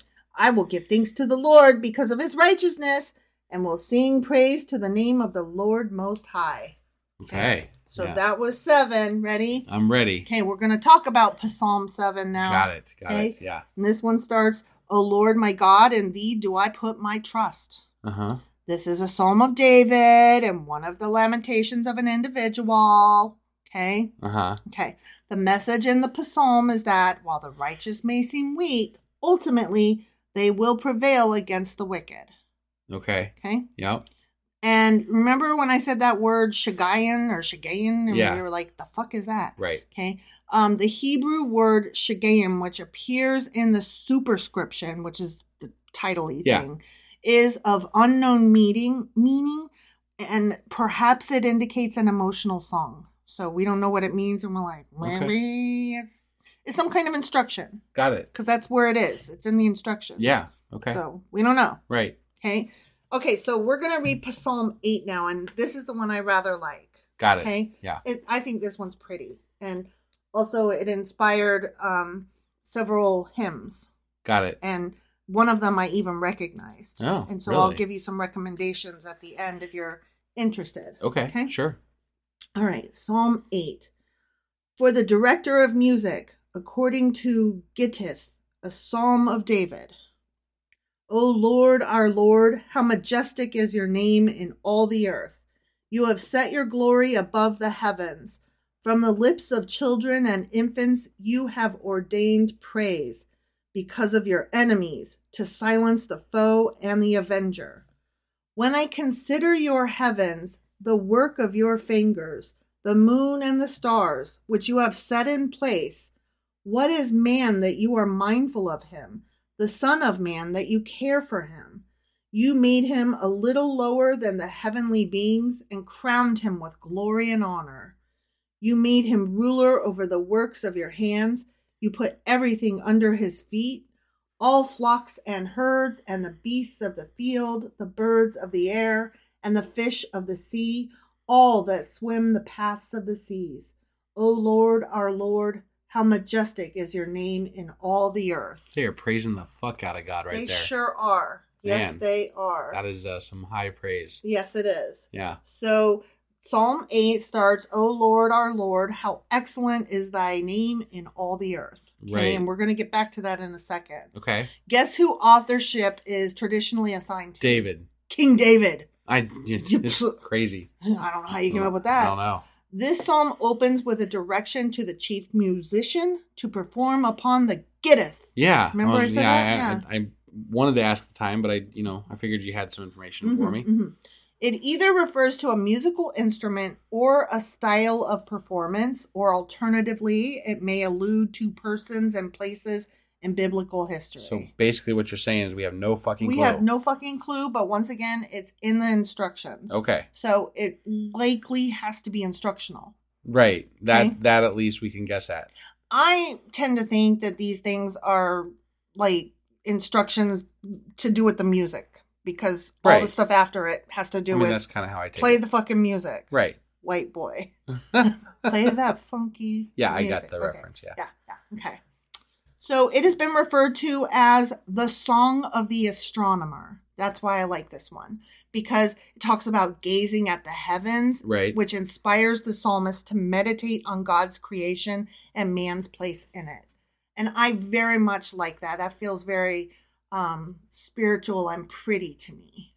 I don't know. One of the things that always, and I don't disagree. Yes, that is true. And that was a very beautifully written bit there. Mm-hmm. But at the same time, what it made me think of is how small we are, and why would a God even give two shits about us? Like, right. Yeah. There's so much out there, and it's large, not a large. It's one of the reasons that I've always questioned religion in general, is that why do we think we're so fucking important as to even have the eye of a God? Right. Like, why would that be anything? I think that's why I liked this, because it felt like it was almost there. Like it was almost getting that. You know what I mean? Yeah. Like just the astronomer part. But we have to have such an ego as a race of people to believe that anything that could do all of this would care about us the most. We literally thought that Earth was the center of the universe. So, no, I mean... I totally agree. We literally cannot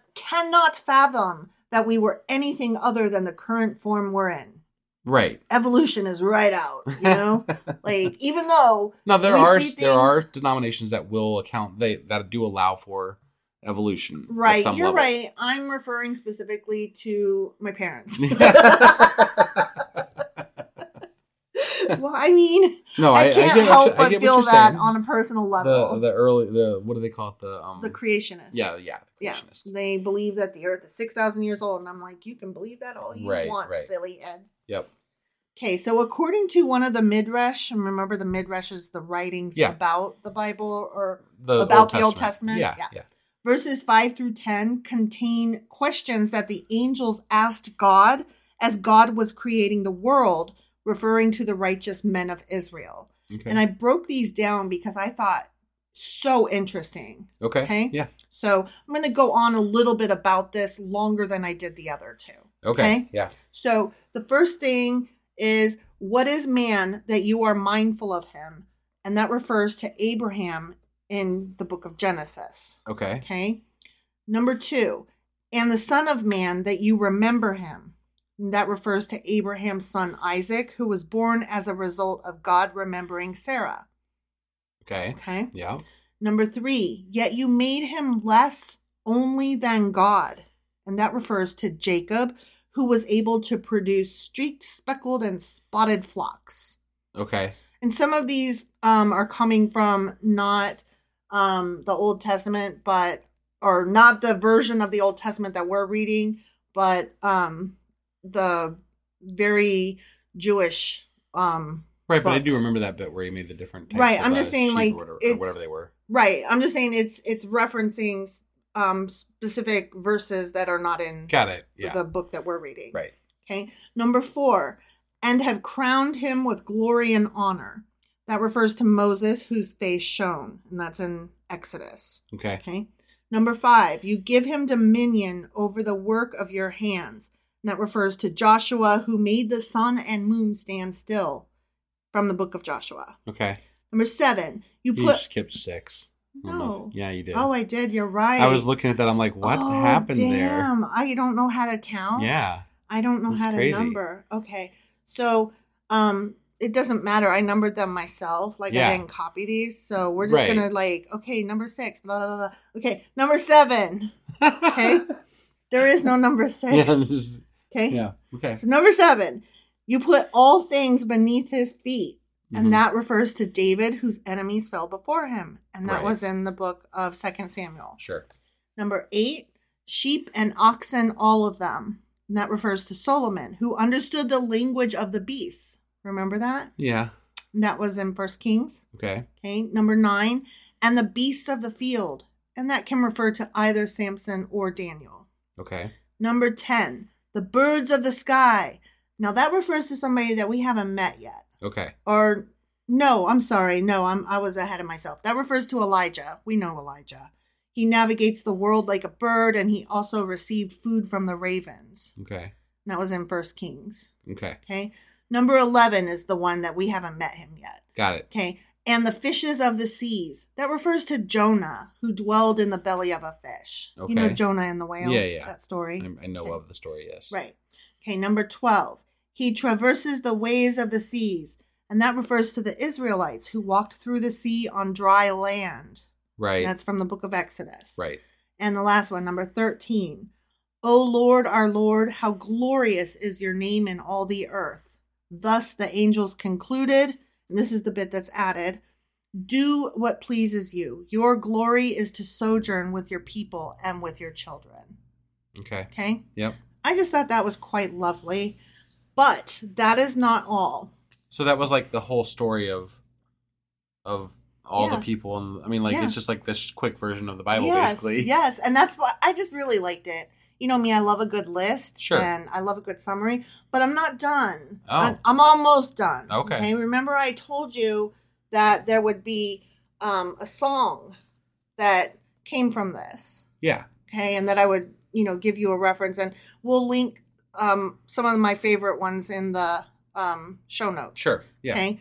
So a lot of these inspire hymns.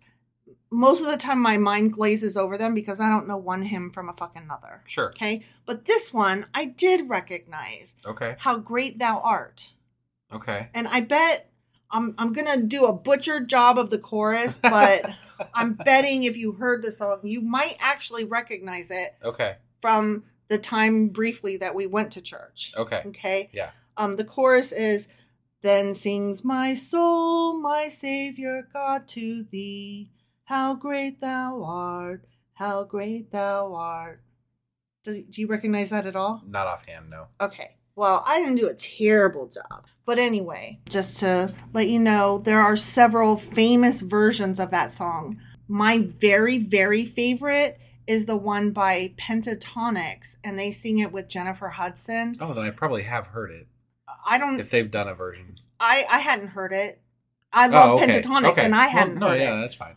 They do a live version with Jennifer Hudson, and she wails. And to say that it touched me, like I got goosebumps, I was moved, I almost had tears. It was really good. That's my favorite version. Yeah. Apparently Elvis does a version. I didn't listen to that one. If that's your thing, I like some Elvis. Yeah, I just, after listening to Jennifer Hudson, I was just like, that's okay.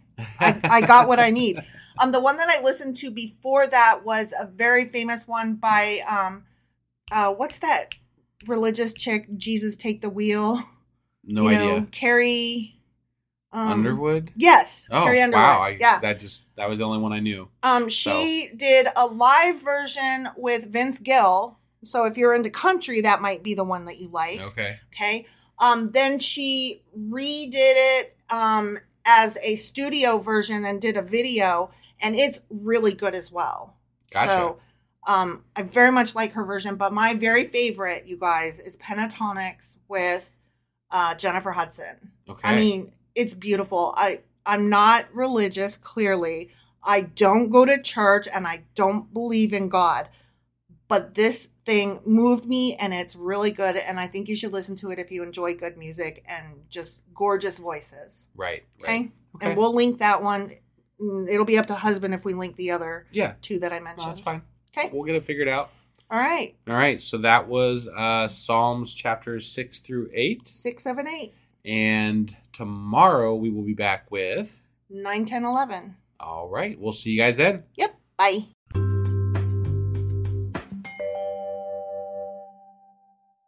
Husband. Wife. Do you not remember what we did yesterday, but know where we are and what we're doing? Well, we're in Psalms, and David is writing a lot of shit that he didn't write. Exactly. That's basically what we're in. And we mentioned a lot of songs that came from one of the Psalms yesterday. Yes. And I hope that everybody had a chance to listen to every single version that I mentioned. Yeah, because I did post all the links. So I actually sent the Pentatonics / Jennifer Hudson one to my mom. Oh, yeah? And she goes, not my favorite version, but I do love that song. Because, of course, Pentatonics is a little... My mom loves Pentatonics. Oh, really? Yeah. I have a feeling it was because Jennifer Hudson. Okay. Because she hit a lot of various notes, and my mom doesn't like that quote-unquote black music. Oh. Yeah. Jeez. Yeah. Here I was, like, trying to bridge the gap, like, right. Hey, you guys are Christian. This is a Christian song. Here's a hymn. Would you like to... And then she had to go and be kind of... Racist, slightly racist. Vaguely. Yeah. Suspicious. Suspiciously racist. Yeah. That's a good term, actually. I like suspicious. You're suspiciously racist. Yeah. Like, I'm not quite sure that was racist, but I suspect it was. Right. Yeah. Yeah. All right. So, we're doing a podcast. So yesterday we did Psalms chapters 6 through 7, 8. Yes. Yeah. And today we're going to be reading Psalms 9, 10, 11. All right. Let's get into this. Okie dokie.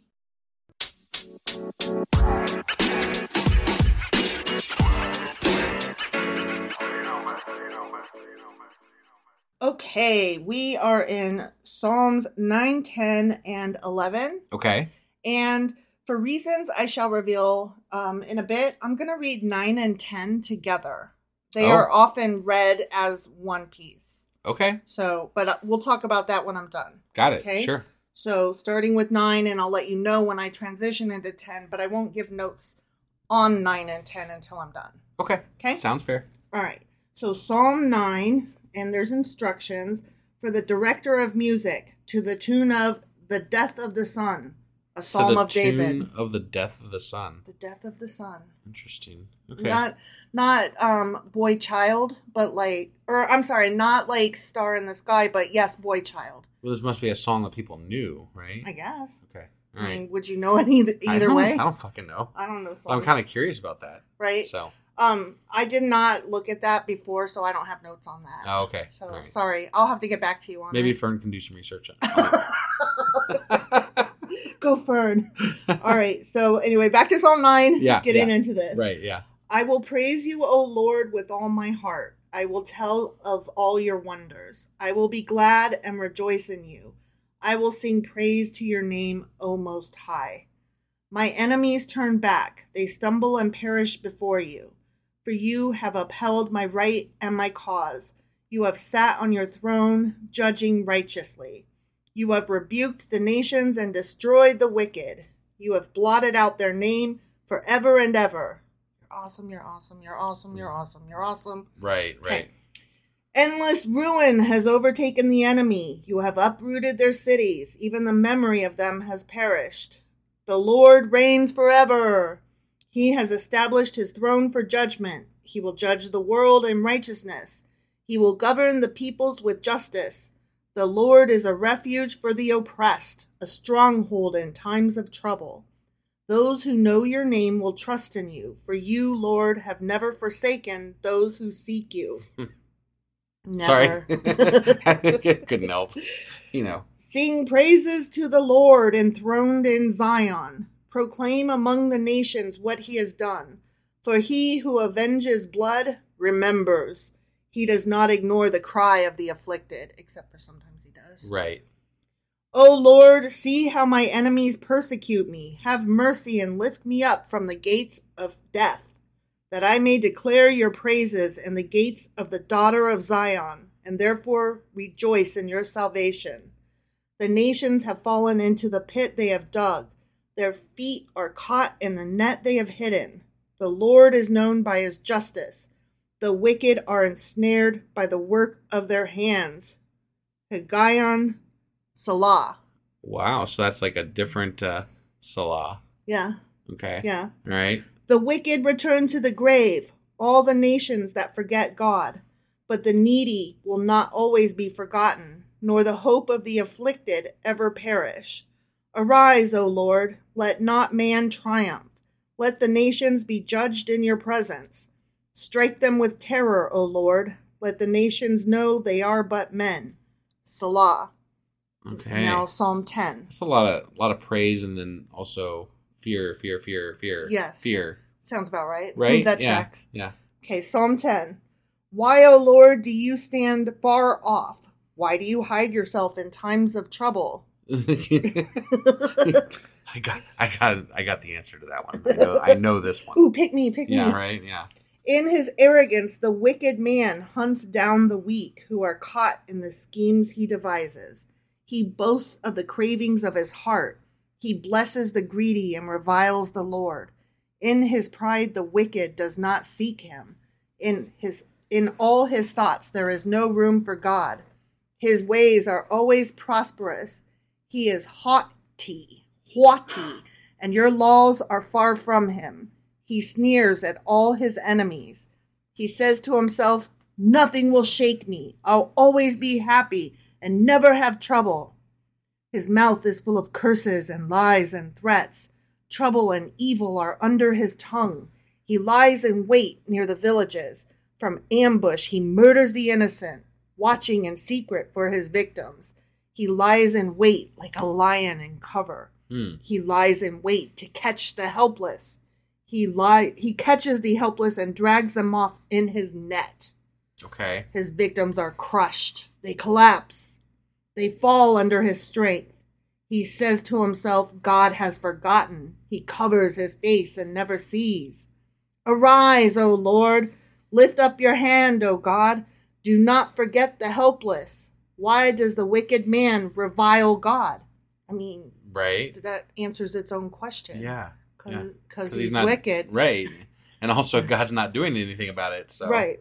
Why does he say to himself, he won't call me to account? But you, O God, do see trouble and grief. You consider it to take it in hand. The victim commits himself to you. You are the helper of the fatherless. Break the arm of the wicked and evil man. Call him to account for his wickedness that would not be found. That would not be found out. Sorry. Right. The Lord is king forever and ever. The nations will perish from his land. You hear, O Lord, the desire of the afflicted. You encourage them and you listen to their cry, defending the fatherless and the oppressed, in order that man who is of the earth may terrify no more. All right, that is the end of Psalm 10. So now I'm going to rush over here to my trusty little notes, and we're going to talk about Psalms 9 and 10. Okay. Okay? Yep. So Psalm 9 is a thanksgiving for God's justice and starts, I will praise thee, O Lord, with my whole heart. And the topic of the psalm is that the success of evil is only temporary, and in the end, the righteous will endure. The psalm is an acrostic Hebrew poem. Do you know what an acrostic is? No. Okay, it's where the first letter from each line down the side, you put those together and they spell something. Okay, all right. You get what I'm saying? Yeah. Okay. And the reason that I read 9 and 10 together is because 9 is only the first half of the word, and then 10 is the other half. Oh, okay. So definitely meant to be done together. Yes, Got it. it. And often they are read as one psalm. Okay. So not like Psalm 9 and Psalm 10, Sure. but just one long psalm. So because of that, it does make it difficult to analyze the psalm because the alphabetical arrangement comes across as artificial or forced because you've got your word written down the side and then you're trying to find the words and stuff to fit into what you have there. Right. You know what I mean? Yeah. So people have a hard time like, I don't know, was this a good one? I don't know. It feels kind of forced. It just seems, I mean, so far most of the psalms that we've heard have had much the same theme. Mm-hmm. They're like, lift up the righteous and smash the fucking, shit heels, basically. Yeah, like whatever. kicking their teeth or whatever. Because that's apparently what they like to sing about a lot. Mm-hmm. Is killing bad people and raising up good, the godly or whatever. Yeah. So there is a distinct mood change between Psalms 9 and 10, even though they're meant to go together. Yeah, I picked up on that. I watched your face and you were like, what? Yeah. I thought these went together. Right. Yeah, that's interesting to me too. Psalm 9 has a tone of victory over evil and was likely written to celebrate David's victory over Goliath. Okay. And then as the acrostic continues into Psalm 10. Although, just to point out, David didn't necessarily kill Goliath. Right. Because that was also a stolen story from another part of the Bible. Exactly. So as the acrostic continues into Psalm 10, the tone becomes a lament that God seemingly stands far off. Right. So it's just interesting that you've got those two that go together, but do they though? Right. So Psalm 10 is a prayer for the overthrow of the wicked and starts out, why standest thou afar off, O Lord? Okay. Yep. Recall that Psalm 8, remember that's the one that we liked, or the one that I liked anyway, that inspired the songs that we put on the links in yesterday's podcast. Yes. That one reflected on man's special place in creation. Remember, that's the astronomer's psalm. Yeah. Right? In contrast, both Psalms 9 and 10 end with statements setting mankind in a more negative light in the final verses of each one. Which, yeah, it definitely did. Let the nations know they are but men. And then, in order that man who is of the earth may terrify no more. Right. So, yeah. Kind of like knocking them down a peg. Yeah. Well, I mean, I think God's more than knocked people down a peg in the Bible. Mm-hmm. He's completely murdered all of them, basically. Yeah, definitely. So compared to Psalm 9, Psalm 10 is focused more on the individual than the collective human condition. Which, that definitely tracks. Right, yeah. So now we're going to go on to Psalm 11. Okay. Yep. Psalm 11. For the director of music of David. Of course. Oh, right. Yeah. And as we've said in previous episodes, many of these are attributed to David as the author, yet we know that he just wasn't. Yeah. Was not. I just don't know where he found all the time between all the wars he was in and the running away and the hiding. And watching people pee. And watching people bathe. I mean, he had all kinds of shit going on. Mm-hmm. Okay, Psalm 11. In the Lord I take refuge. How then can you say to me, flee like a bird to your mountain? For look, the wicked bend their bows. They set their arrows against the strings to shoot from the shadows at the upright in heart. When the foundations are being destroyed, what can the righteous do? The Lord is in his holy temple. The Lord is in his heavenly throne. He observes the Son of Men. His eyes examine them. The Lord examines the righteous, but the wicked and those who love violence, his soul hates. Ooh, God hates people. He does. Okay. He does. We talked about how I feel about God hating people. Right, yeah. On the wicked he will rain, fiery coals and burning sulfur. A scorching wind will be their lot. For the Lord is righteous. He loves justice. Upright men will see his face. And that's the end. Okay. Okay? Yeah. So let's talk about that now. Yeah. Okay? Sure. So Psalm 11 is the refuge of the upright. Okay. Okay? Yeah. And it starts out, in the Lord I put my trust. Or in the Lord put I my trust. Sure. Okay? Right. Depending on which version you're reading. Yep. Its authorship, of course, is traditionally assigned to King David, but most scholars place its origins sometime after the end of the Babylonian captivity. Sure. Which, It's the case for most of these. Yeah. Right. This psalm is the personal testimony of persecution for those who have opted for the legal process. Okay? Okay. The psalm leads off with a question put to the writer's soul. Why should I flee like a bird to the mountains? Some see the fleeing as negative and running away rather than trusting in God. And that's because there's this, the psalmist instead resolves to trust God after that. Okay. Sure. Okay. But there's an irony because David often fled from Saul to the mountains. All the time. Right? Yeah. And in the long run, he became king anyway. So right. It's kind of like, And, one of the most righteous dudes of the Bible or whatever. Yeah. Mm-hmm. And additionally, there is a contrast with Psalm 7, okay? Which is, a few ago, right? Yep. So the one we just read, Psalm 11, indicates the wicked shoot arrows at the righteous, right? Yep. But back in Psalm 7, God readied his bow and arrows for the wicked. Right, yeah. So we've got two opposing themes here. Yeah. So that was fun to read about and interesting to uncover. Right, yeah.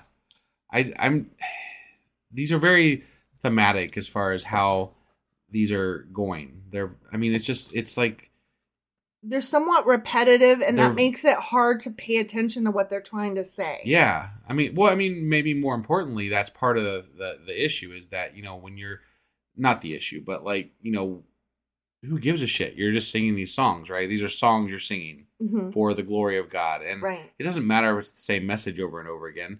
Glory to God smashes, people against him, whatever. Right. That's basically the message, right? Yeah. Essentially. In all of these. And yay the people who worship him and, shit on the people who don't. Right. And that, it just seems like that's the general theme of Psalms so far. So far, yeah, I agree. But I'm hoping maybe there's some different thing something different. Maybe David doesn't have to write all of them. Is there another author? Or is David literally the author of all of them? No, there are some attributed to other. There's 150 of these sons of bitches. Right. Okay? So, if you recall, I said in the beginning that they are attributed to various authors. Okay. That's what I thought, but I wasn't entirely sure. Yeah. So. Yeah. What I'm going to do is reach out to some of my Christian family and ask what their favorite Psalms are and why. Yeah. So that I can add that to my notes as we come across them. Maybe we should ask our fans too. I was thinking that as well. So if any of you have a favorite Psalm, please share it and why. Yeah. Yeah. That'd be really cool. And why not in why do you like that? Right. Why? Because I would like to like it with you. Right. And it's not that, just because they're in the Bible doesn't mean that you can't like certain aspects of what something is said. I'm still thinking about Psalm 8. Right. So you can like it and not, that doesn't have to be a mark on your atheistic or agnostic spirit or whatever. Sure.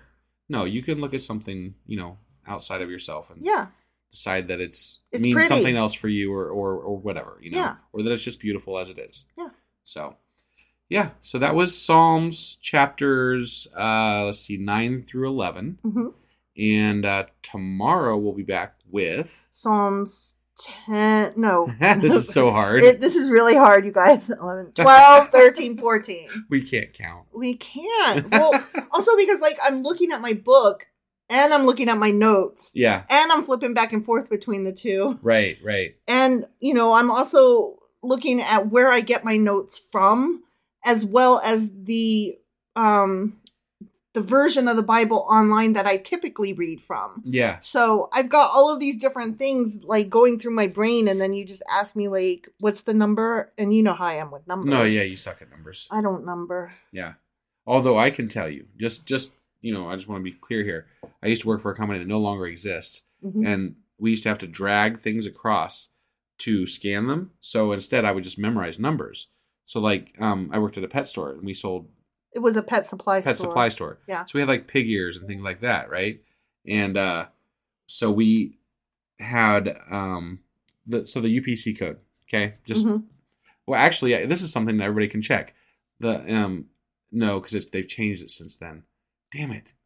But anyway, the UPC code for, let's say, Imes Chunks Mini was 19014-11120 because it was a 20-pound bag, and then the 111 and the 19014 was always the same. But then Piggy Chews, they were 727-348-78005. See, I have all this fucking shit in my head, and it needs to go. I mean, I remember when I lived overseas, and we had a APO, which is American Post Office, right? Yeah. Address. Yeah, and we had box 505. You can remember that, but that's not difficult. Well, I mean, if I ask you the price of the milk that you just looked at 5 seconds after you looked at it, absolutely not. You will not recall it. Oh, we also lived in building 265E. Huh. Yep. Wow, I'm impressed. I was, 16 when we left. Right. Or no, I was 15 when we left. Okay. So yeah, that was quite a number of years ago. Random bullshit nonsense right? numbers. Why is it you don't need?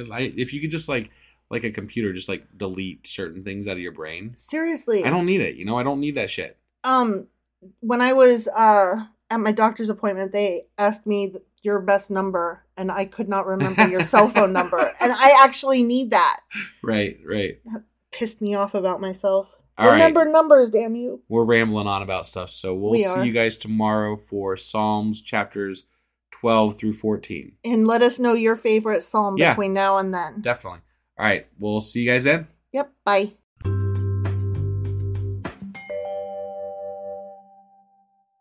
Husband. Wife. I won't ask, do you remember what happened yesterday? Because we're in Psalms. Because it doesn't matter. Yep. It's Psalms. So do you know what we're doing today? We're doing more Psalms. We are. That are most likely written by David.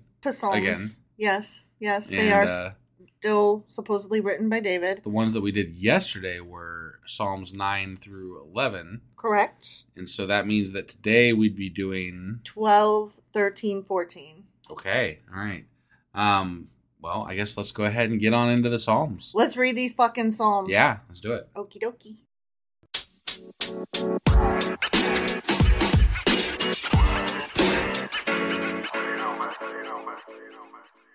All right, let's get into these peace psalms. Peace psalms? Peace out?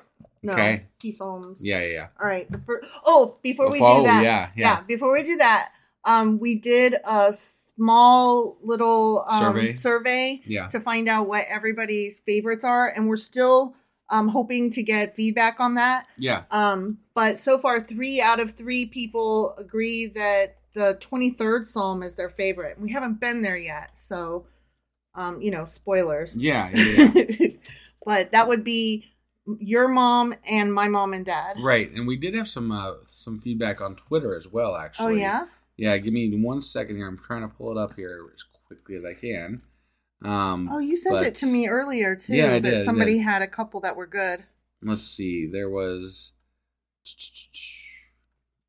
Of course, our internet's not cooperating with us tonight, so who knows if I'm not going to actually be able to do this. What the hell? But I know there was one. It was like Psalms... Let me see if I can find the text. Yeah, because I sent you a text for it. Yeah, so. It was Lucky Yimby said Psalm 133, and he said that there's some homoeroticism in there, and the way that everyone trips up trying to explain the quote-unquote godly meaning behind David's appreciation of oil slowly dripping off a man's beard and down his body. Yeah, that was good shit. Is a thing. Yeah. So I'm excited to get to that one. Right.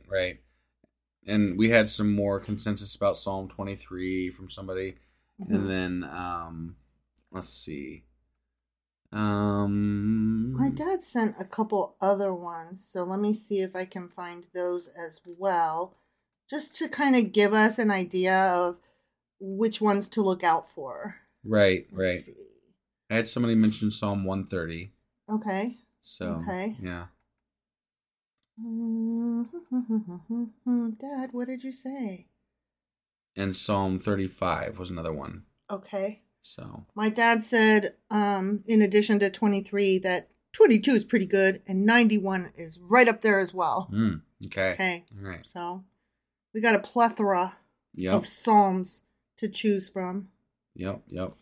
So something that cracks me up is, for those who don't know, we are atheists or some variation thereof. And my parents are like hardcore Christian, and somehow we try to maintain a relationship with them. Yeah. And it's fun where fun is not fun. And so I asked my parents what their favorite psalm was without them knowing that we are doing this podcast. Right. And I didn't want to get into a discussion about that. They kind of know where we stand. We definitely know where they stand. So right. I don't want that discussion. So my mom didn't just answer the question about which one was her favorite. She also let me know that she is really enjoying the Bible study that they're currently doing, because they're reading through 1st and 2nd Samuel, and they're reading the corresponding Psalms that David wrote. And I'm just trying to like bite my tongue and not laugh at my mom or yell at her because he didn't write them. He didn't fucking write them. They were clearly written several hundred years later. Right. Several hundred years later. Yeah.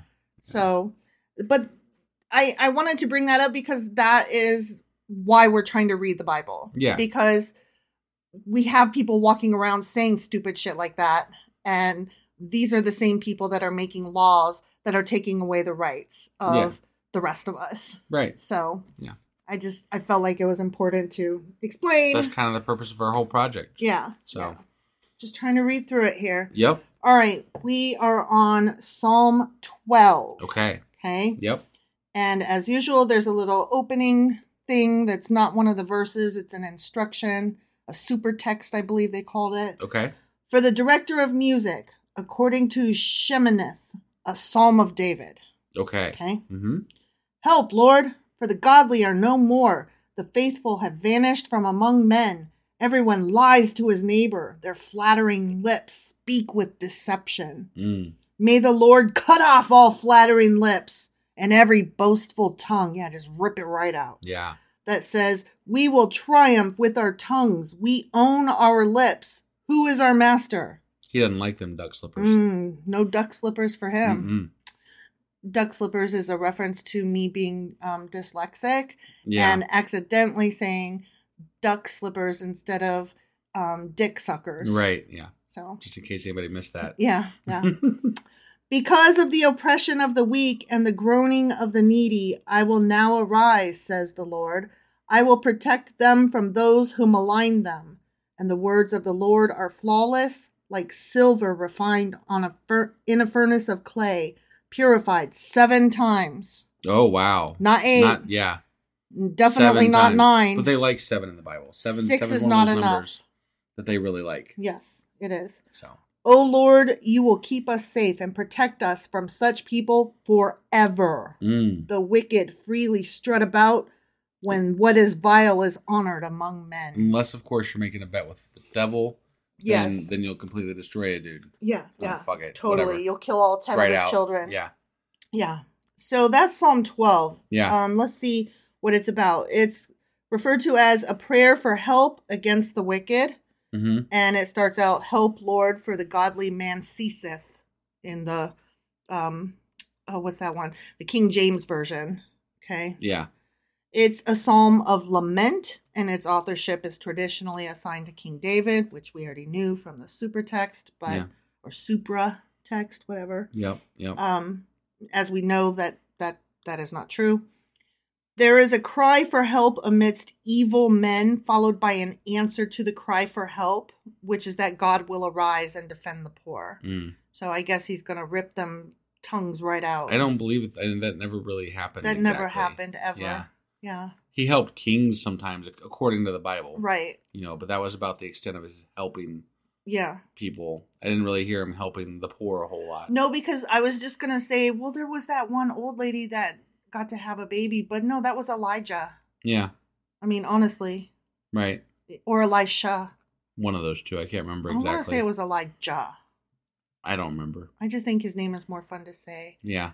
So the theme of this psalm is man's sinful state, and like the two psalms before it, the ones that went together and formed the acrostic. Which, by the way, we didn't mention it in the podcast the other day, but what that spelled out was the Hebrew alphabet. Right.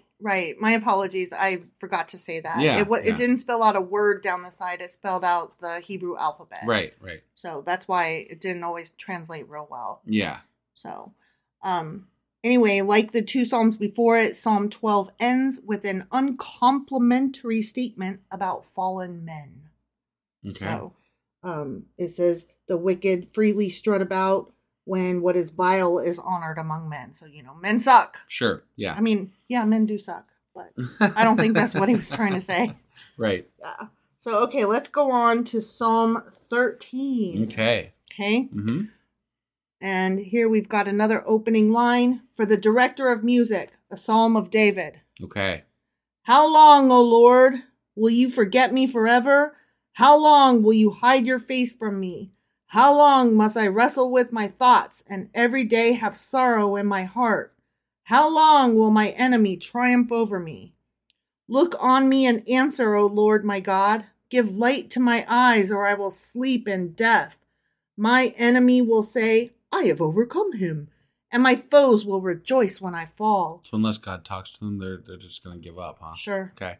But I trust in your unfailing love. My heart rejoices in your salvation. I will sing to the Lord, for he has been good to me. He's ignoring me, but he's been good to me. Well, he's only good to you if he responds to you. Right. Like, you're expecting a response. If you don't get a response, it sounds like you're just going to sleep and die. Yeah. So. Yeah, I think so too. It doesn't sound very promising. So, Psalm 13 is a prayer for help in trouble. Mm-hmm. And it starts out, how long, O Lord? Right. Right. Yeah. And some claim this psalm was composed by David when his son Absalom conspired against him. Oh, okay. So, he was like, my son don't like me. Sure. Yeah. Others feel that the psalm gives voice to feelings that arise in any of the many trials that a person undergoes in life. Okay. Okay, so it's it's a very vague psalm. So yeah. You could definitely, I guess, apply it to whatever you want. Sure. The repetition of the words, how long, 4 times in this psalm resemble like cries, like, ah. Mm-hmm. And thus this psalm is sometimes referred to as the howling psalm. How long? Howling. Yeah. That's funny. Yeah, I kind of like that. Yeah.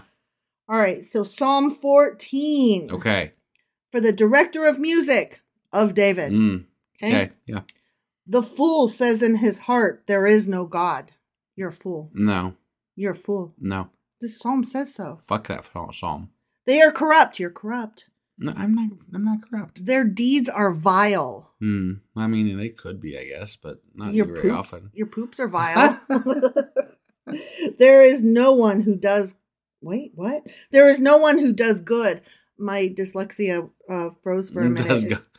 No one does God is what I wanted to say. Right, yeah. But there is no one who does good. The Lord looks down from heaven on the sons of men to see if there are any who understand, any who seek God. All have turned aside. They have together become corrupt. There is no one who does good. Not even one. Not even one? Or does God. Yeah. Will evildoers never fucking learn? Those who devour my people as men eat bread, and who do not call on the Lord? There they are, overwhelmed with dread, for God is present in the company of the righteous. You evildoers frustrate the plans of the poor, but the Lord is their refuge. Oh, that salvation for Israel would come out of Zion. When the Lord restores the fortunes of his people, let Jacob rejoice and Israel be glad. Isn't that kind of redundant? Jacob and Israel are the same thing? Are. Yeah, they are. Okay, right. They are. But it depends on if you're reading it as like the character who did a thing or as the tribe who, allegory. Yeah. I got it. I don't know. It is weird that they would both be in the same sentence. Yeah. It's like they just want to be like, I know both names. Right, exactly. and then they threw in an extra Zion just for good measure. Yeah. Which I want to look that up and do a rabbit hole Q&A on Zion at some point because I'm not familiar with all of that stuff. Right. I feel like if you just chastise unholy people and celebrate righteous people, say God a lot, and maybe Israel or something, and Zion, and David, and praise God, then you just made a psalm. Yeah, and praise God. Right. Yeah, Definitely. So Psalm 14 is about the folly and wickedness of men, and it starts out, "The fool hath said in his heart, there is no God." So again, you're a fool. Yeah, whatever. So listen to this. I thought this was interesting. With minor differences, it is nearly identical in content with Psalm 53. Yeah. Okay. So that'll be something to look out for. You said they called me a fool. I got called a dog today on Twitter. You did? Yeah. Did you? Yeah. Tell me about it. Why'd you get called a dog? I forget. There was I forget what the exact context was, but it was. Hold on, I can find it here real quick. So. Was it meant to be funny, or was the person said the Bible isn't for you, and I said no, and why is that? It said same reason it's not for dogs. Oh damn! I'm like, oh, burn. You evil dog. Yeah, right? I'm like, what, dude? They're like, you're such a fucking piece of shit. Get saved, motherfucker. Like, that doesn't sell me. And he kept yelling at me for a little bit, and then he was like, and clowns like you, and I'm just going to mute you, and blah, blah, blah. And I'm like, I sent an emoji with like a single tear going down. I'm like, oh, I'm so sad. I don't ever understand the concept of, I'm going to scream at you and cuss at you and call you names and tell you how disgusting and horrible you are. Would you like to go to church and get saved? Right, yeah. Like that. Well, no. You and I, we're worse than the worst. Okay. Because we are like, we have never had God. And we claim we will never have God, right? Right. There are some people who are former Christians. There's still some people that think that they can bring them back to the fold. There's like levels of shittiness. Well, like there's levels of what you're deemed. Like if you do not bend at all, they're like, you're the shittiest, and you just can't understand. You have been banned from understanding by God. They're not even trying to save us anymore. They're just nope, you're going to hell. Don't worry about it. Right, yeah, there's no chance for us. Well, and then I'm like, so if I'm going to hell, don't worry about it. Why are you worrying about it? Right. Like, what are you doing here, man? Like, what are you doing? Either way. Like, either you're trying to save my soul and you're going about it really wrong, or by your own words, I'm condemned to hell forever and ever, in which case, go you. Yay. You win. I lose. So go away. Apparently something in Matthew lets him judge me. But I find that, just in the book that we just got done reading, Job, God's like, you don't know what I would have said. You don't know my heart. Like, why are you speaking for me? Yeah. So I'm like, you probably don't want to do that, dude. You don't want to judge me because I need to fucking not laminate. Your place, really. I need to laminate that little section and whip it out of my pocket and be like, hold on. Right. I got to say something real quick. Yeah. All right. So Psalm 14, the folly and wickedness of men, and there is no God, and you're a fool. Okay. Mm-hmm. And it's nearly identical to Psalm 53. I thought you already covered all this. I did, but there were two more little points. Oh, okay. I was recapping to get to where I was. I interrupted there. Got it. Okay. Yeah. So David is telling the audience that, guess what? It is foolish to not believe in God. Did you get that from it? Sure. Okay. And some verses of Psalm 14 are quoted in the book of Romans, which I believe that's in the New Testament. I could be wrong. I don't know. Fucking know. I could be wrong. I don't fucking know. What do I know? I mean, shit, man. We haven't got there yet, so right? Why Spoilers. would we know? Here, let me right. Let me just take a real quick peek. Where are we at?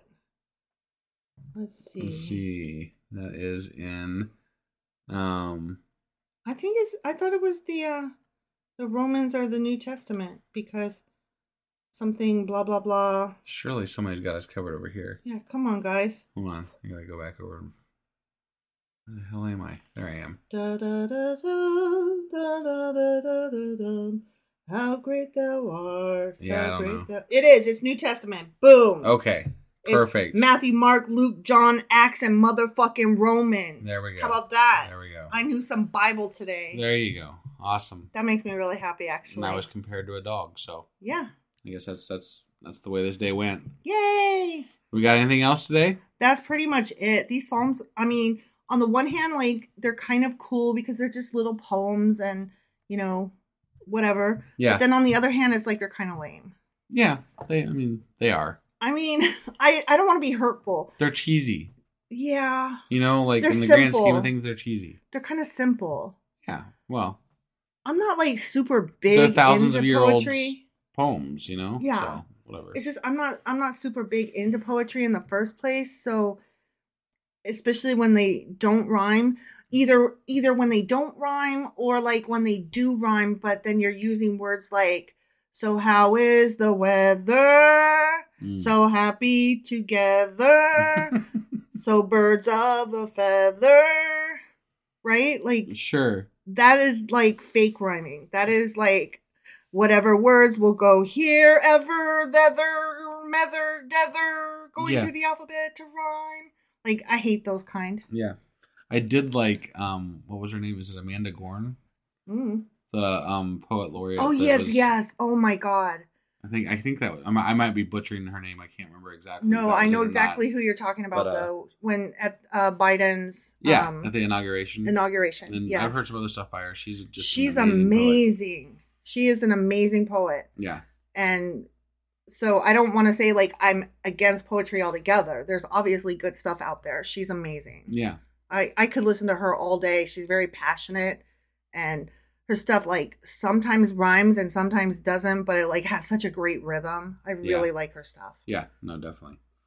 All right. Well, we have anything else to cover today? Nah, I just wanted to ramble a bit. Yeah, I figured. Because these are short, because Psalms. Right. So that's pretty much all we got then. So that's all we got then. Psalms chapters 12 through 14. Correct. And tomorrow we'll be back with Psalms 15, 16, and 17. Sounds great. We'll see you guys then. Okie dokie.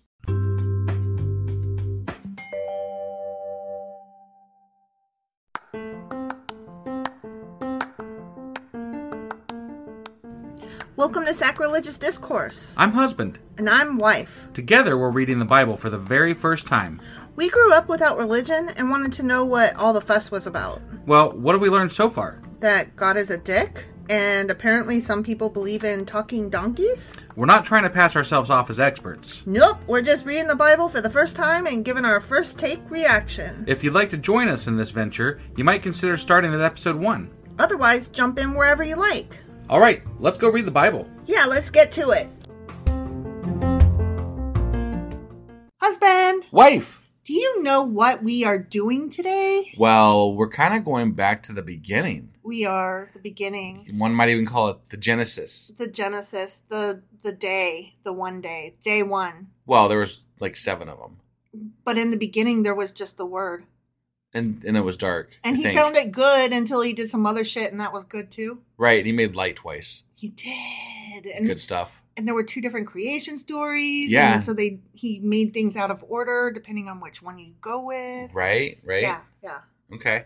All right, so we never did early on, when we first did Genesis, we never did a contradictions episode. That is correct, my good sir. Which we've been doing for our other books. We have. So here we are, later on in our podcast. We're coming back to it. Mm-hmm. We're doing what? We are doing, well, I think we call them not contradictions, but you're always wrong. We're going to start that right in Genesis, huh? Mm-hmm. Okay. We are. So here's our contradictions episode for Genesis. Yep.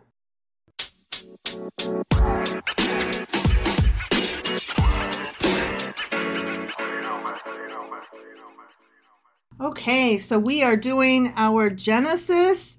You're always wrong. But I mean, I can be right. Nope, you're never right. Please?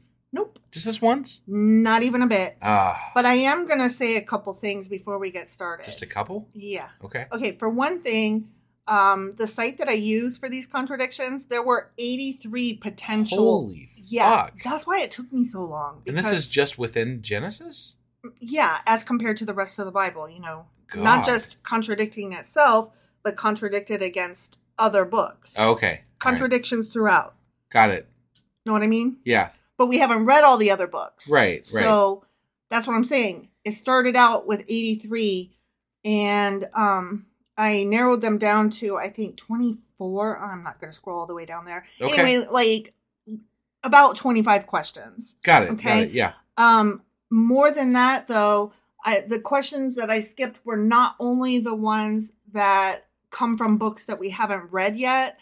I also skipped ones that were like, how old was so-and-so when they entered this land? Were they 33 or 34? I don't fucking care. Right, yeah. And I could just as easily make that contradiction. Sure.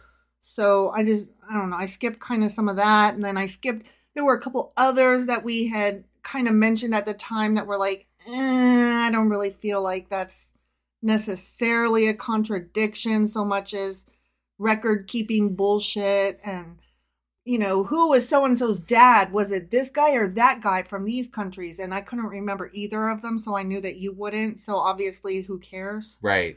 So I'm letting it be known that there are other questions.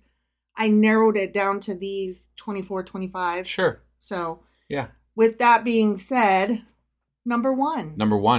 When was heaven created? Do you want multiple choices? Yeah. Okay. It was either in the beginning, or it was on the second day of creation. Which one? I'm going to go with in the beginning. Right. Obviously, that's where you should stow. Sure. Go. Stow it. Yeah. Because Genesis 1:1, chapter 1, verse 1, the very first sentence of the fucking Bible. Right. In the beginning, God created the heaven and the earth. Right. Yeah. So you would think that that's the correct answer, but guess what? That's not it. You're always wrong. Or it is it, but it's also this. Because on the second day of creation, God said, let there be a firmament in the midst of the waters, and let it divide the waters from the waters. And God made the firmament and divided the waters which were under the firmament from the waters which were above the firmament. And it was so. And God called the firmament heaven. And the evening and the morning were the second day.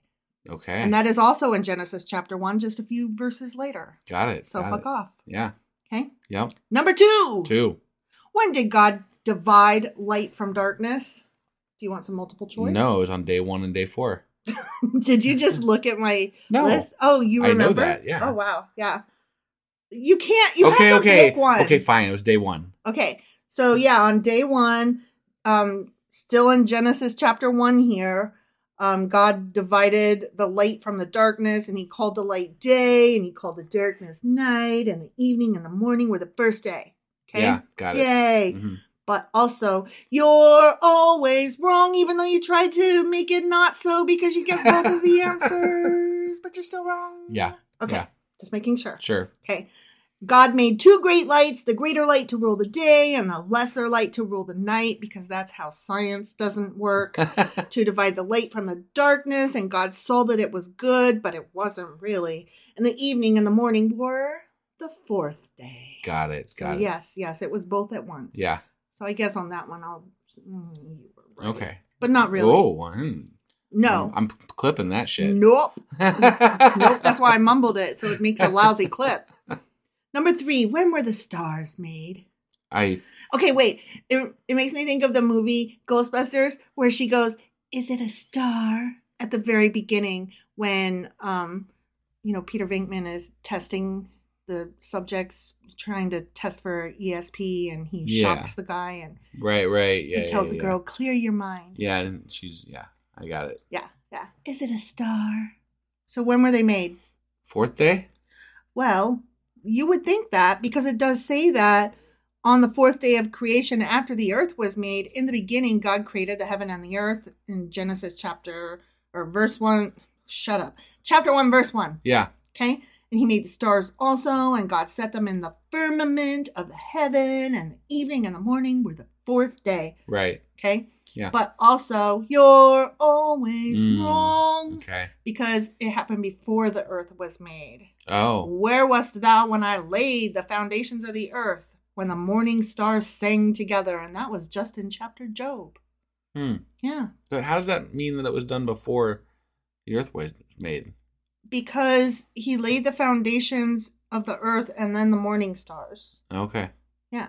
I don't know. I mean, that's not real clear, I don't think. Yeah, that's not real whatever. clear. I probably shouldn't have included that, but I just wanted to because I really liked the whole morning stars singing together. Sure. And I also liked that we just read Job. Sure. Okay. So all right. it just felt good. Yeah. Okay. I got it. But yeah, I won't say that you were wrong on that one because it's a dumb question, but I certainly won't say that you were right. Okay. Okay. Yeah. Number 4, how many gods are there?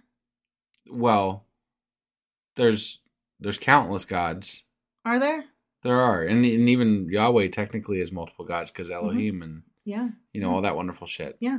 There are several gods. In the book of Genesis, God uses a plural pronoun to refer to himself, herself, itself, themselves, whatever, implying that there is more than one God up there. So, like in Genesis, he says, and God said, let us make man in our image. And then further on in Genesis, and the Lord said, behold, that man has become as one of us to know good and evil. And then later on he says, let us go down there and confound their language. So, yeah. The Old Testament God is a God of gods who is worshipped by other gods. Okay. So in Deuteronomy, we've got, for the Lord your God is God of gods and Lord of lords. Yeah. And also he's better than the other gods. Of course he is. Because, Yahweh, Elohim, whatever. Yeah. In Exodus, we've got, who is like unto thee, O Lord, among all the gods. Yeah. And also, now I know that the Lord is greater than all gods. And also, still in Exodus, thou shalt have no other gods before me. But this is, by the time we got to Exodus, though, this is when they were talking about other gods. Like, there's like these other gods that exist out there. And they were kind of like localized demigod type things. Yeah. But still. Sure. How many gods, Right. No, lots of gods. There's a bunch. Yeah. The Hebrew God judges the other God. And there's all kinds of stuff about that. And he's a jealous God. He's jealous of other gods. Definitely is. So, I mean, there's all kinds. Oh, and if you give God glory, he'll go easy on you and all your other gods. You know? Okay, yeah. And these are all like in the early parts of the Bible, except for the one that I just said is in 1 Samuel. So even as far as 1 Samuel, he was like talking about other gods. Wow. Yeah. And in 1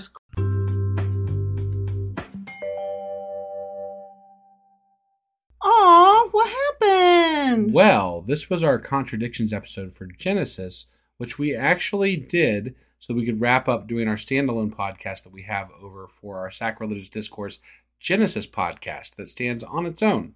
On its own? Yeah. So we're going to be doing separate podcasts for each book of the Bible.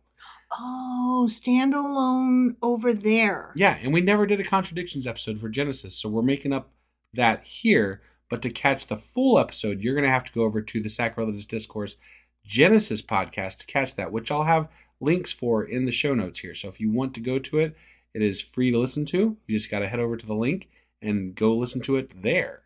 Over there. Over there. Not here. Not here. Okay. Thanks, guys.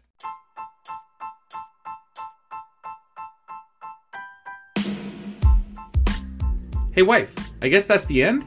But husband, that's just sad. It doesn't have to be. We are on lots of social media platforms like Twitter. Our handle there is sacrilegious_D. For D's nuts. Oh my God. Stop doing that. Anyway, we're also on Facebook, Instagram, and Pinterest. There's a link to all of our social media sites at our website. Ooh, we have a website? Yeah, it's sacrilegiousdiscourse.com, where you can also find a link to our merch shop. We have a merch shop? Yep. We have podcast-themed clothing, mugs, notebooks, and more, as well as an atheist and science-themed products. Wow, our fans should really go check that out right now. Definitely. They can get in touch with us by sending an email to sacrilegiousdiscourse@gmail.com. But before they do that, we could really use some help. Oh yeah? With what? Well, it's not free running the podcast, and we need some financial support in order to get better equipment, which will free up time so we can concentrate on our podcast and our fans. Okay, so what should they do? Head over to patreon.com/sacrilegiousdiscourse and sign up as a contributor on our podcast. Supporters there receive additional bi-weekly episodes that we record just for our Patreon members for as little as $2 a month. Also, we'd really appreciate it if you would like and subscribe on whatever platform you're using. And Apple Podcast reviews help us out tremendously. Like and subscribe, leave an Apple review, join us on Twitter, support us on Patreon. That's a lot of instructions. Don't forget to say thanks. Thanks. Okay, bye.